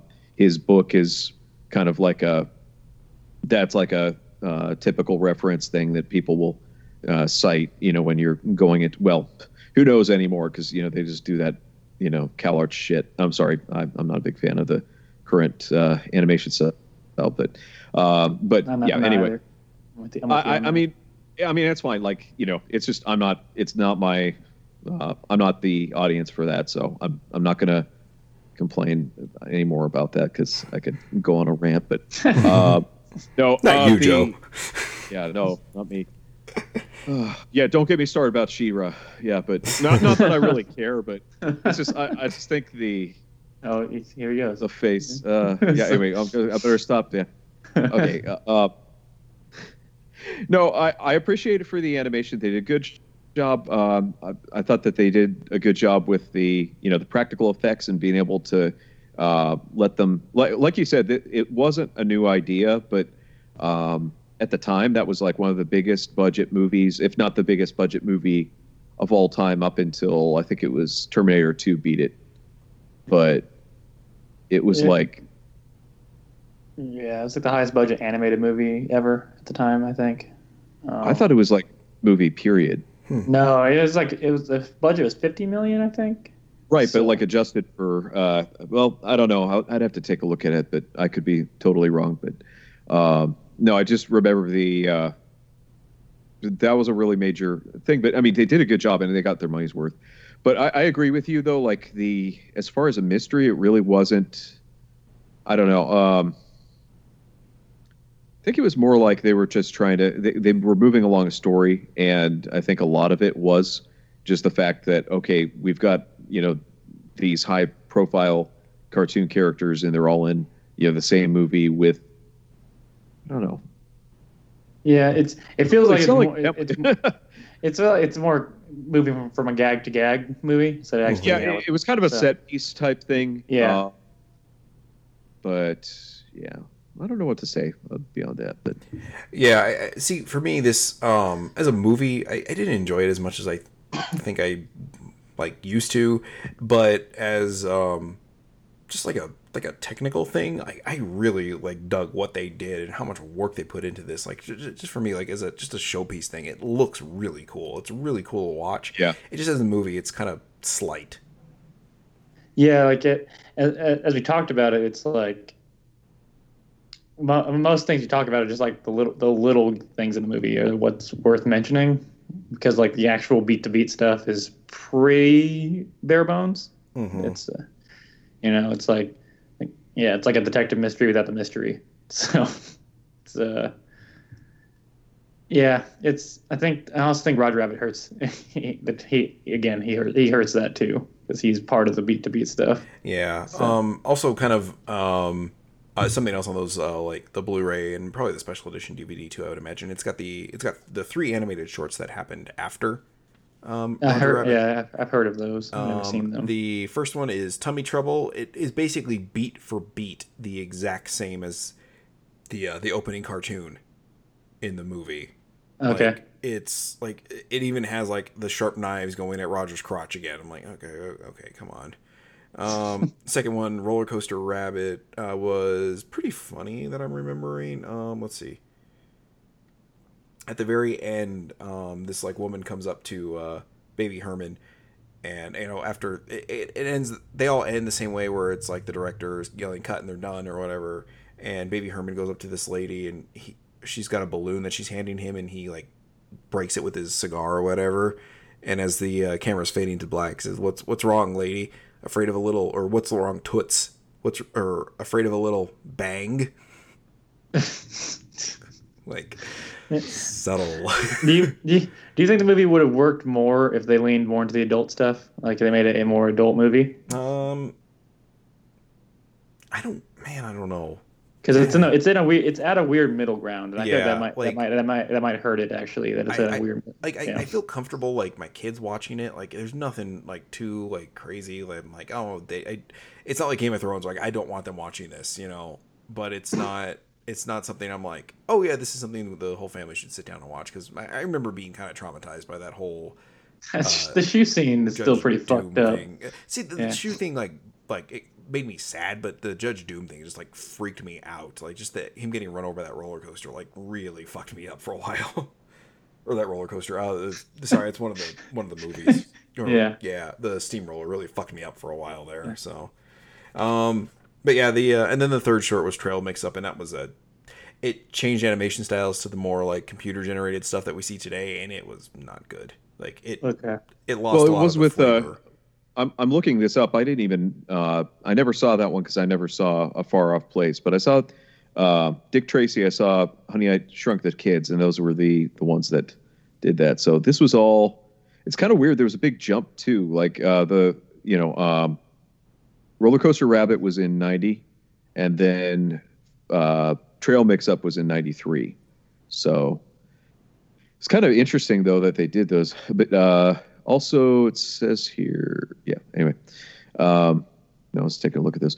Actually, when I first saw the movie, the original, we came in late and we missed we basically came in right after the animated short ended, and like where he was getting yelled at. Yeah. So it was kind of weird then going and seeing it a second time in theaters, and then seeing that it's like, oh, okay, that was interesting.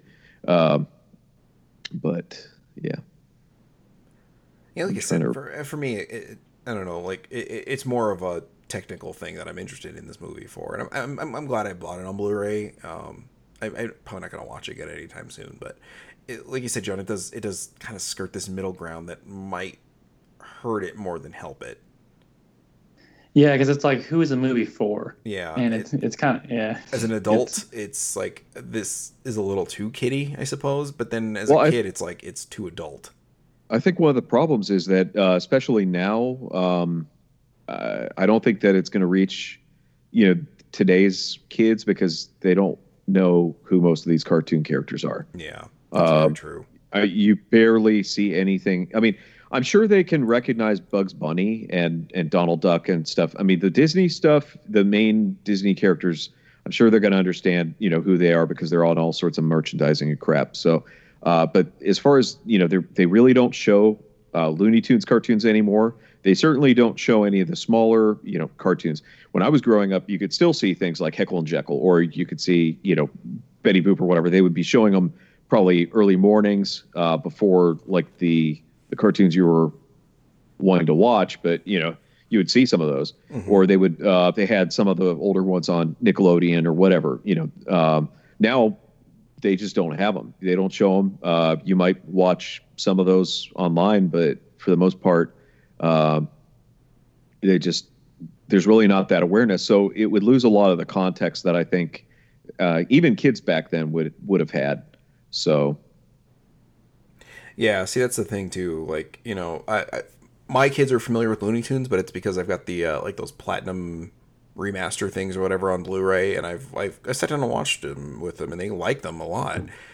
But most parents probably don't do that with their kids. Like it's something of like, well, I don't know. I'm still very much like I buy the Blu-ray to have the digital copy too, but it's also nice because I prefer the the lack of the sound compression that you get with the digital thing. So yeah, that's like I was gonna buy Roger Rabbit digitally so I could watch it on my iPad, but I was like, this seems more like something I'd kind of want to watch on the big screen, on my TV versus my iPad. So I was like, hey, I bought the Blu-ray. It doesn't come with a digital copy, but I'm happier having it there because, like I said, just all the special effects stuff. It's nice to see that on a nice, crisp HD TV versus, the iPad's got a good screen, but it doesn't show quite as much as like a big HD TV does.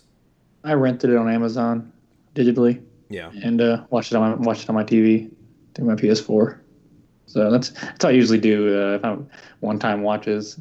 Because I don't see myself on my own going to watch this movie again. Yeah. So I'd watch it with other people, I guess, if they wanted to. But yeah. See, that for me, it was like, it was $10. It was like, it's really not that bad. You know, I mean, no, it's not. Yeah. We all know my my spending problems with video games all over the place. I was like, hey, what's $10 for a movie? I'll at least own, and I'll have watched it this time. So.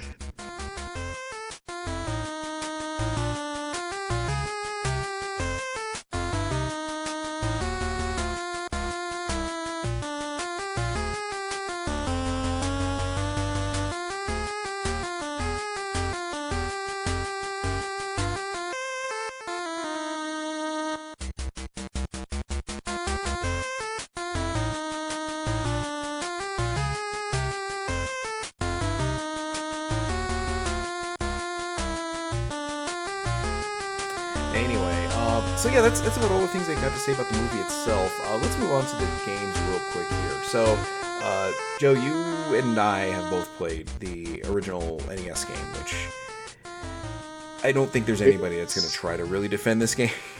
It's not. It had some ideas. I mean, I can name some positive things about it, but it's not good. Like, it has some good ideas, like the idea of kind of.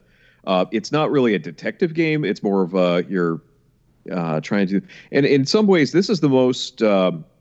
It's the closest to the actual source material of all the games, I guess, because it has Eddie. You're controlling Eddie, and Roger's just kind of following you around, and it just doesn't really do anything. Actually, he just gets captured, and you had to save him, and by doing like you had to answer knock knock or. Not knock jokes. You had to basically answer a joke correctly, or else they'd kill him, and you'd lose a life. So, but basically, it was kind of like in what do you call it, Monkey Island, where you had to come up with the right answer. Except you didn't have to go around find them. But basically, the problem is it suffered from a lot of. There was a lot of Euro studios that really liked the kind of Micro Machines style thing where you could, rotate your car. You were like if you were having an overhead driving scene, you would actually steer it, and you would kind of treat it like an RC car or something like that, or RC Pro-Am. That's another one. It didn't usually work because they usually had something where something was going to chase after you and kill you instantly if you screwed up, and that was the case here. That was the case in like the Terminator 2 games, like on the Genesis and SNES. But that was the case here. Like you get in Benny the cab to get around, but most of the time you'd be walking around this overhead overworld map. But to get to certain places, you would have to get in Benny the cab. But the problem is, once you did that, the Toon Patrol would come after you. And they would do like a suicide attack, and then you'd die. So Classic. You'd basically have to get out of the car when they appeared, and then wait for them to drive away. Yeah, no, oh yeah, that's right. You could run them over if they were on foot, but then if they're in the car, you're screwed. Mm-hmm. So that was the thing. Roger could actually get run over by. Oh yeah, that was the other thing. If you're walking around in the street, if Eddie got hit by a car, you lost a life. But if Roger got hit by a car, he'd get squashed, but then he'd unflatten basically. Yeah. But basically, you're going around looking for pieces of the will, and then once you had the will, you had to go to the warehouse, and then you fought Judge Doom. But the thing is, in order to find the pieces of the will, you had to just go to all these different there were all these different locations, and without really any indication of where they are.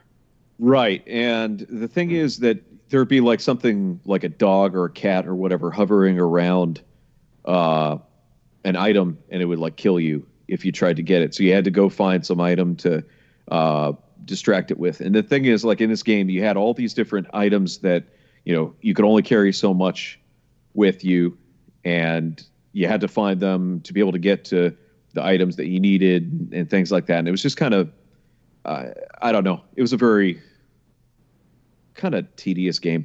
Yeah. I would say obtuse too. Yeah, it was obtuse. And there was the only thing I remember is, or I guess besides that, is you could go to the Ink and Paint Club and you could get hints from Jessica, but really it was just like you get her phone number and you would call this 900 number, and supposedly you would call and there would be hints for the game, but nobody seems to have any records. I was looking this up to see if anybody had like a recording or a transcript or something like that talking about it, but nobody seems to have any records on it. But I do remember about that was something they even talked about in Nintendo Power. But that was a feature in the game, I guess, was, its own helpline. But I just remember we rented it a couple times. I couldn't get through it legitimately, so what I did was we just used this cheat code that was in Nintendo Power, and it gave you, everything you needed for the like maximum items and the will. So you would just basically have to go to the final battle, and it is the most tedious boss fight I can imagine. And basically, you had to use all of these attacks. Like you kind of had like a sliding bar, like that would like a balance of power kind of thing that would move from one side to the other. Like when you got hit, it would kind of move towards one side, but if you hit him, Judge Doom, then it would move back. And you basically had this pissing match, and it took like, something. I rewatched it. Like I watched a YouTube video, and they managed to do it in about 10 minutes. And I remember it taking like maybe 15 or 20, because basically you're just kind of just nickeling and diming, just kind of trying to get it more hits than Judge Doom. And the only thing is you didn't do any damage if you did a regular punch attack. You had to like charge punch, kind of dodge out of the way, then let it go. And in that meantime, Judge Doom probably hit you a couple times. And it was just basically just real tedious. It wasn't fun. And then eventually you had to grab the dip hose and then shoot him. Yeah. But and the punching animation in this thing is a real hoot, we'll say. Like Eddie is hopping on one foot with his arm pulled back, and just like basically that's him like rearing up to hit you, and that's how he like charges his thing up. He just basically like pulls his arm back like a 45-degree up angle, and like is bouncing on one foot like, oh, all right, I'm gonna clock you. Yeah, it's just really weird. But it just, I don't know. It wasn't fun, and I can't imagine. No. I mean, it was an LGA game, but it was developed by Rare, so that kind of tells you what happened. You had limited lives, limited continues, and just a bunch of bullshit, basically. The other thing is, almost 30 years later, I remember the damn music, because there's this like one song that played over most of the game. And it's just like, okay, it's the same damn song over and over and over again. And by itself, it's not like a badly composed song, but it's just it just got really grating. Very tedious to listen to. Yeah.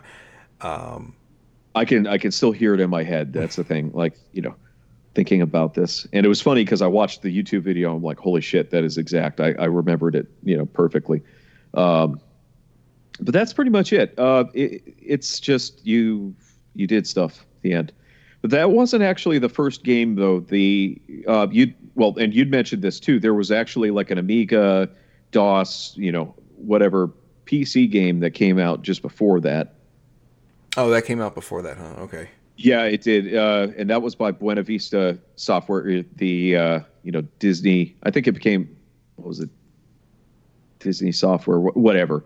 But basically, it was by a subsidiary of Disney.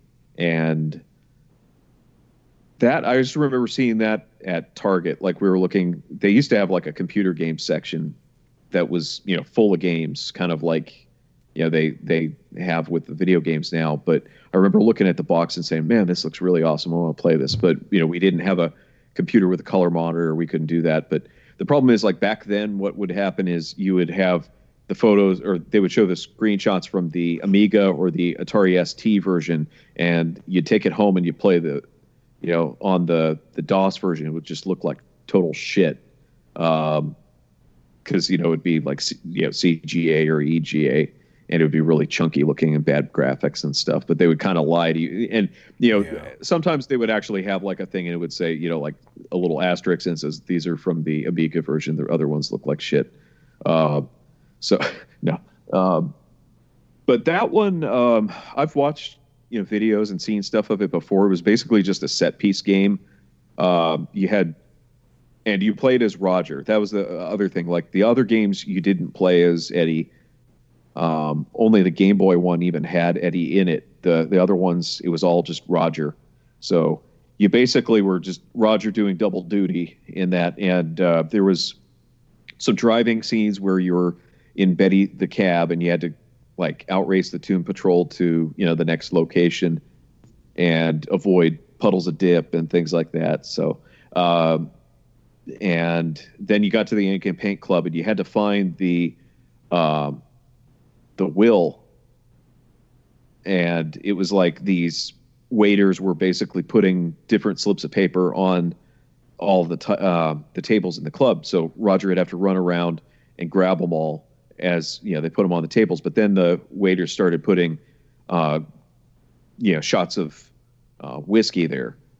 And if you accidentally grab one of those, you'd, do the whistle, the work whistle thing, and get kicked out of the club, and then have to redo like the driving and stuff. So it's just like, then in the end, you were in the warehouse, and you had to you had to multi-floored and everything, and and it was like a maze where you had to like kill the Toon Patrol, and then you had to get to a point where you could use a portable hole, and then you fell through and then stop the dip machine. But at the bottom, you could see the dip machine driving up to, melt Jessica and stuff like that. And you had to get there before then. So yeah, and honestly, like I don't know, maybe that stuff was in the manual. I watched somebody play through the Amiga version, and I mean, this game actually looked pretty good. I was pretty impressed with it. Yeah, graphically, it was really nice. It was just, the actual gameplay and stuff doesn't look super. Yeah, well, I mean, yeah, but the running around in or driving around in like Benny seemed like an okay thing, but like the rest of it, like the thing like going around the table thing, like that looked unpleasant. I didn't understand what the hell was going on. I was like, what are you supposed to be doing? Yeah, he was supposed to be finding the will. Yeah, Baby Herman tells him to like pick up all the pieces of paper, or you might as well just pick up all the pieces of paper. And I'm just like, but I'm like watching it, like trying to figure out the pattern that he's doing. I'm like, I don't understand what the hell is going on there. So it's weird, it's just I don't know. Yeah, that game just seems like an oddity. It's prettier and pretty well animated than I think it probably deserved. It just, unfortunately, like I said, that the gameplay of it is just like watching it. I was just like, oh man, that does not look like it's going to be fun to play at all. So kind of hard passed on that one. And then the last thing, well, there's two more. One, you and I both played a little bit of it. Played the Game Boy one. I played. We played about half of it. Oh, okay. Did you get up to level 3? Yeah. Yeah, it was me too. Oh, okay. So basically, like I want to say like this and really the only one that plays differently for the most part, I would say, is the Amiga game. The remaining 3 games, we haven't gotten to the last one yet, but they all kind of play like adventure games with some sort of like little bit of like action sequences. They're almost like point and click adventure games to a point. We're just like having to figure out like what you're supposed to be doing, except they're more on the obtuse side of those, where at least like I don't want to say like it just the leaps in logic that you're supposed to take for some of this stuff is ridiculous. Yeah, I'm looking here. I'm cheating. I'm looking here at reading about this. Wow, this is really weird. There's some guy named Baron Reichardt K. von Wolfschild. Oh, yeah, that's right. He worked on the was that the Amiga one? The Amiga one. Yeah. And he actually worked on but yeah, the Amiga game was on it was done by the company that ended up doing Return Fire for the 3DO, which that was pretty decent. The one with the like some stuff. Okay. But yeah, the Game Boy one, it's really like you go through and items are placed throughout each chapter or whatever, and you're supposed to collect them in a certain order, and then basically moves you to the next chapter of it. It format wise, it works well for a portable, but just playing it like today, where you have access to save states, and it's not like you play it like one chapter at a time, like we were trying to get through this in like one or two sittings. It's a little tedious to get through. Yeah, the problem is it's you move kind of slow. It would actually help a lot if you were able to move in 8 directions. The problem is that you move in 4 directions. The enemies, and your whole character's one big hitbox, and that kind of I was gonna say the hitbox in this thing is not great. Yeah, it kind of reminded me a little bit of Fortified Zone, which I really liked that one, but at the same time, it had the same problem where the enemies would be shooting at weird angles. They had real wide fire patterns and things like that, and it would clip you had a real hard time actually dodging bullets because all the enemies would shoot at you, and it was very easy to get damaged. And then the other thing is, unless you continued, even if you went between chapters, the health items wouldn't respawn. So they would respawn if you used the password or you died and continued. But just that continuing was on, they didn't. Right. So that was kind of interesting. But you don't even start with a weapon. You don't have any way to defend yourself during the first chapter. You're basically just running around doing errands, and then the Tomb Patrol's trying to shoot you, and you're going to take a bunch of damage. And then you get to the second level, and there was just really weird, like this really weird puzzle that, I mean, I'm stupid, so that didn't help either. But like, it's just a really random puzzle where you had to get an item, equip it, go back to one location, go to a very specific place, come back to that location, follow someone, then go back to a location, like another one. It just seemed like a lot of trial and error would have been, necessary to actually figure that out. But then, what I played and then I watched the rest of it on YouTube, there wasn't anything like that. So it was just kind of, I don't know, it just seemed like a artificial way to lengthen the game. But, well, one thing we didn't mention is this was actually the second game by Shinji Mikami at Capcom, who went on to do the Resident Evil games. And it actually, the graphic style and kind of the perspective and everything matches a later Disney game they did, Goof Troop. So, but it's a totally different type of game. It's not based on that. And Goof Troop isn't infuriating to play at times. Like this is... that one you really did have to play as 2 characters because like otherwise you had to do a bunch of like backtracking and stuff like that. That was actually based on an earlier game he came out of the pirate game. Like they were doing kind of like a redux of that, but then adding some more puzzle stuff in that. But I don't know why I was going off onto that tangent, but I liked it. I just remember seeing that in Nintendo Power and thinking it looked really cool. I mean, the graphics are pretty nice. The problem is that the game is kind of, it's a little bit frustrating. It has some interesting ideas. There's a lot of adventure game type, I guess, aspects. Like you have to go find items and then use them at the right places and things like that. There's some kind of weird, obtuse stuff like. And you really have to talk to all the characters, but they don't really make it clear what you're supposed to do sometimes. Oh, the one thing was like, did you have problems with the... I was stupid in that first part with where you had to find the hiding place. I didn't realize you had more than one. I thought it was just that safe, so I kept going in there and getting killed. I thought like, oh, okay, maybe I just have to jump out at the right time, but it's like, no, you don't. You just have to pick the right hiding place. I figured it out eventually, but it definitely wasn't something I picked up right away. I was like, what the hell? I was like, what was I supposed to do? And then I was like, wait, I bet you if you just go over to this side. And it was like, I tried it. And I was like, yep, that did it. Okay, cool. Yeah, that's kind of the problem is that they did, if you died at that point, then you had to restart the level. So that's the thing. Like, you could continue from the beginning of the level, but some of those parts just really drag on. And, if you taking too much damage, you basically just have to restart the whole thing. So, and that's kind of just a, get good kind of thing. But at the same time, it's a little annoying because there's a lot of tedious stuff where you're basically just running from one side of town to the other to go get an item. And then, I'm gonna be honest with you. While I was playing through it, I was using save states because I was not going to replay that. Like after I died, like the first time on the first like chapter or whatever it was, and I was like, I gotta start from scratch. I'm like, nope, save stating this thing. So yeah, it's like I got the feeling of it. I was like, okay, so I understand what this is going to, or what this is trying to do, as far as like this is a portable game and it's divided up into chunks to make it easier to play on the go, and that you can kind of pick up and start from where you left off last time without having to, but I don't know. Like I said, I got the gist of what it was trying to pull without having to actually like delve into the experience completely.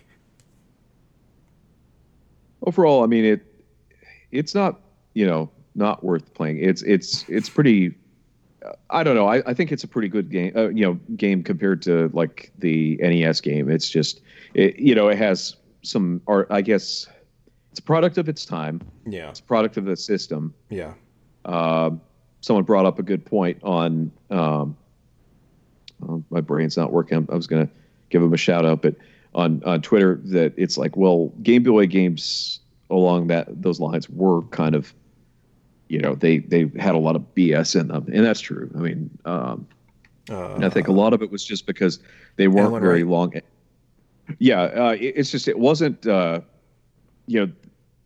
around this time, the games weren't necessarily all that long, so they would find new ways to pad it, and they would do that by cheap deaths or having you do fetch quests or things like that. And that's kind of what this was. Because I mean, I'm pretty sure that if you weren't wandering around town for 30 minutes trying to figure out what to do, you could probably get through one of those chapters in probably about 10 or 15 minutes. So it wouldn't be a very long game. It's just, but if you don't know what to do or where to go, then it's going to be an issue.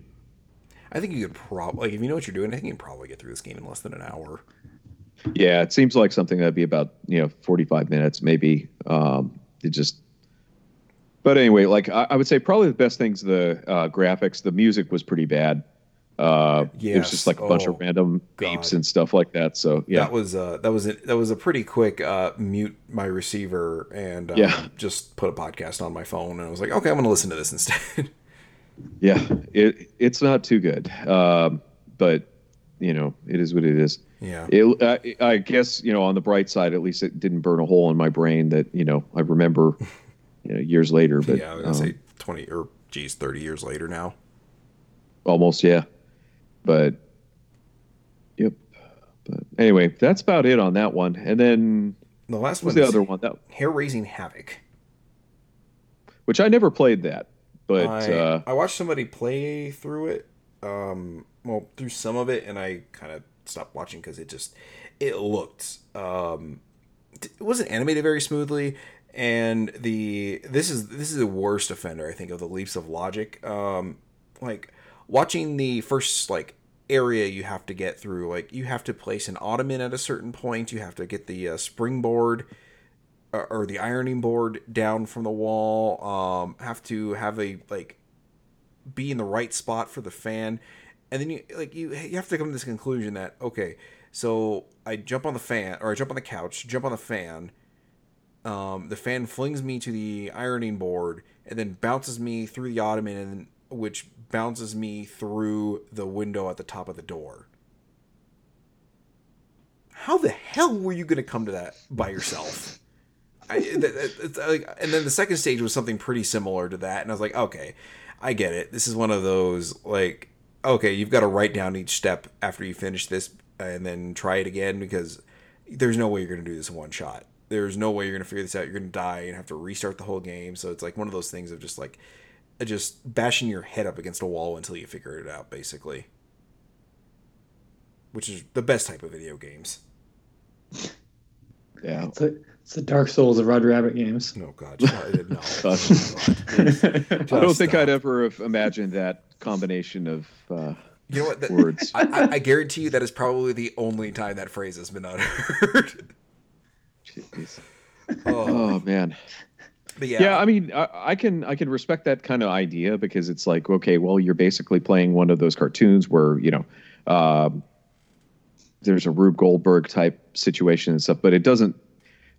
Based on what I saw of it, it doesn't look like it would have been very fun, like you were saying. So yeah, like I said, I'm okay with that stuff if it conveys it in any way to you. Like, okay, here's what you should be doing. Right? Like, I was even watching, like, it doesn't even tell you like how to get to the next area. Like, the second area, like you think like, okay, maybe I need to actually figure out a way to open the door, but instead you like basically go through you figure out a way to do this like convoluted thing to get into a mop bucket to wring you out, or not like wring you out, but like the thing where you squeeze the mop bucket and it like squeezes the mop dry. It basically to squeeze you, turn you flat, and you slide under the door. It's just like what.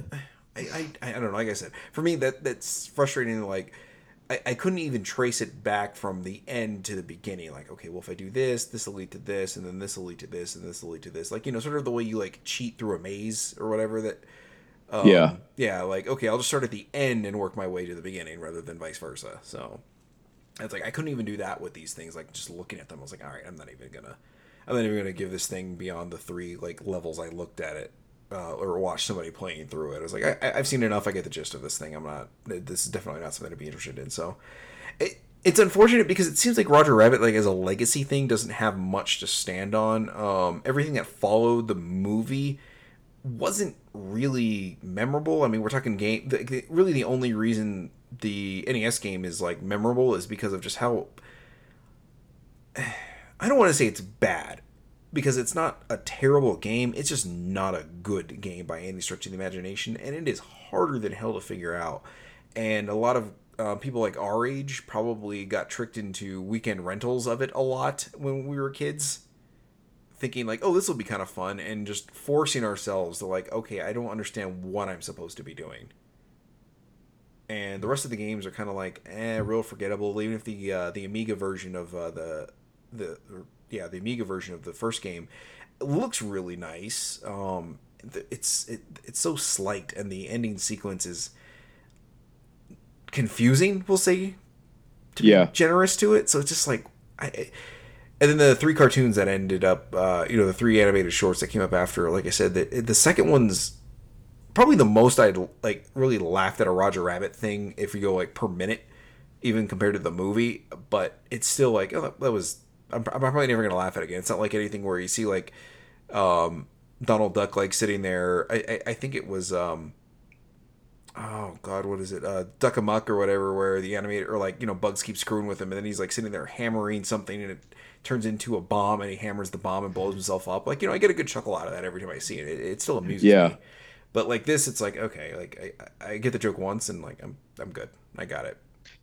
Well, I think one of the things about is he was more or less a stand-in as kind of a like I remember them saying that they were basically trying to adopt elements of different studios into his character, but he really like you guys were saying and in the movie he was probably the least likable. He was more of a plot device, I guess, and it seemed like Disney was trying to kind of integrate him into things by doing those shorts, but I'm guessing people just didn't really care because he wasn't the reason they were watching the movie, I guess. So I guess that's why we only had a couple of shorts, and then he kind of, I think he made some cameos in the background, but that was pretty much after that. But he never really took off, I guess. So yeah.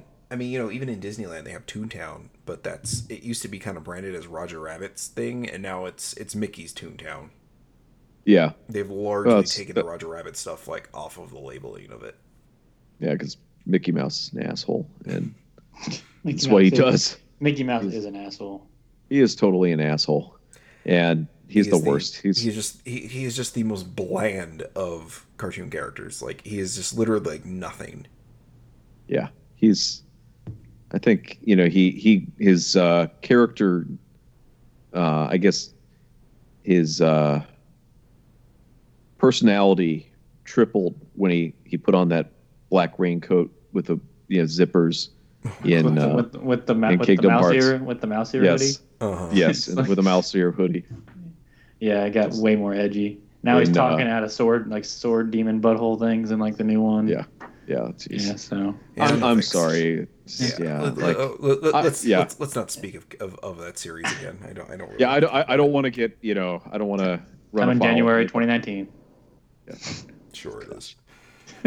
I still hope that they do something with the Wreck-It Ralph where they just like totally disappoint you, in the game. But that's like the only way that they can save that series. But that, or just have like Wreck-It Ralph like talk about philosophy or some garbage like that.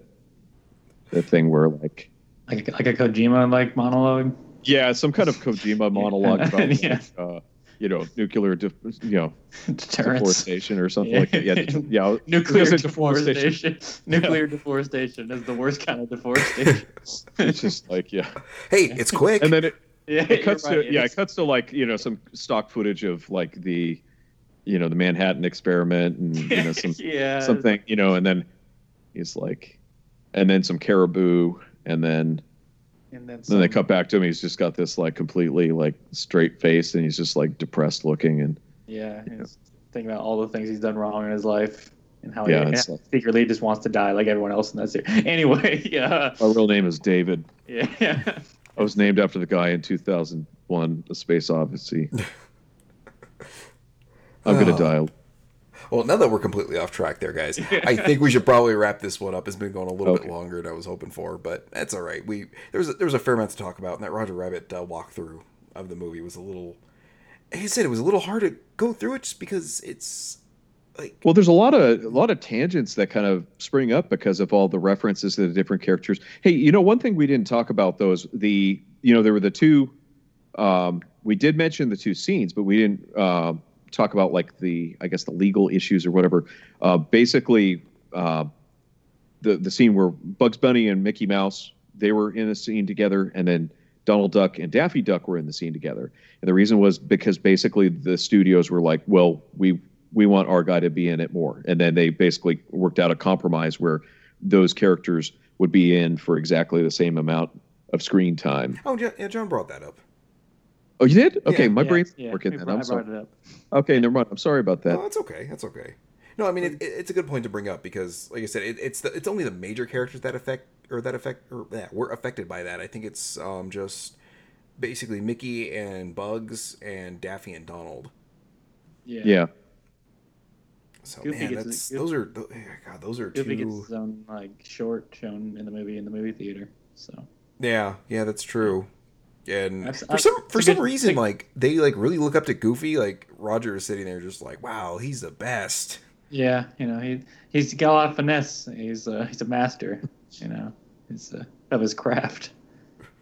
I suppose so. So anyway, I think that's everything there. So let's go ahead and wrap this puppy up. You can follow us at just go to the social media link sites on the stuff or on the site if you want to follow us there. Twitter at Jason Ariel, at John Lucero 777, and at JoeStarSon. Of course, as always, I'll put the Twitter links to our in our profiles basically as we go, or in the show notes. I'll try to put the pictures in the show notes, or maybe the actual post on the site of Lena the hyena and her original image. I don't want to use that as the header image for the podcast because that might get you sued. Yeah, or mental trauma. Download it. So, but yeah, that'll do it for this episode. Thanks guys for joining us.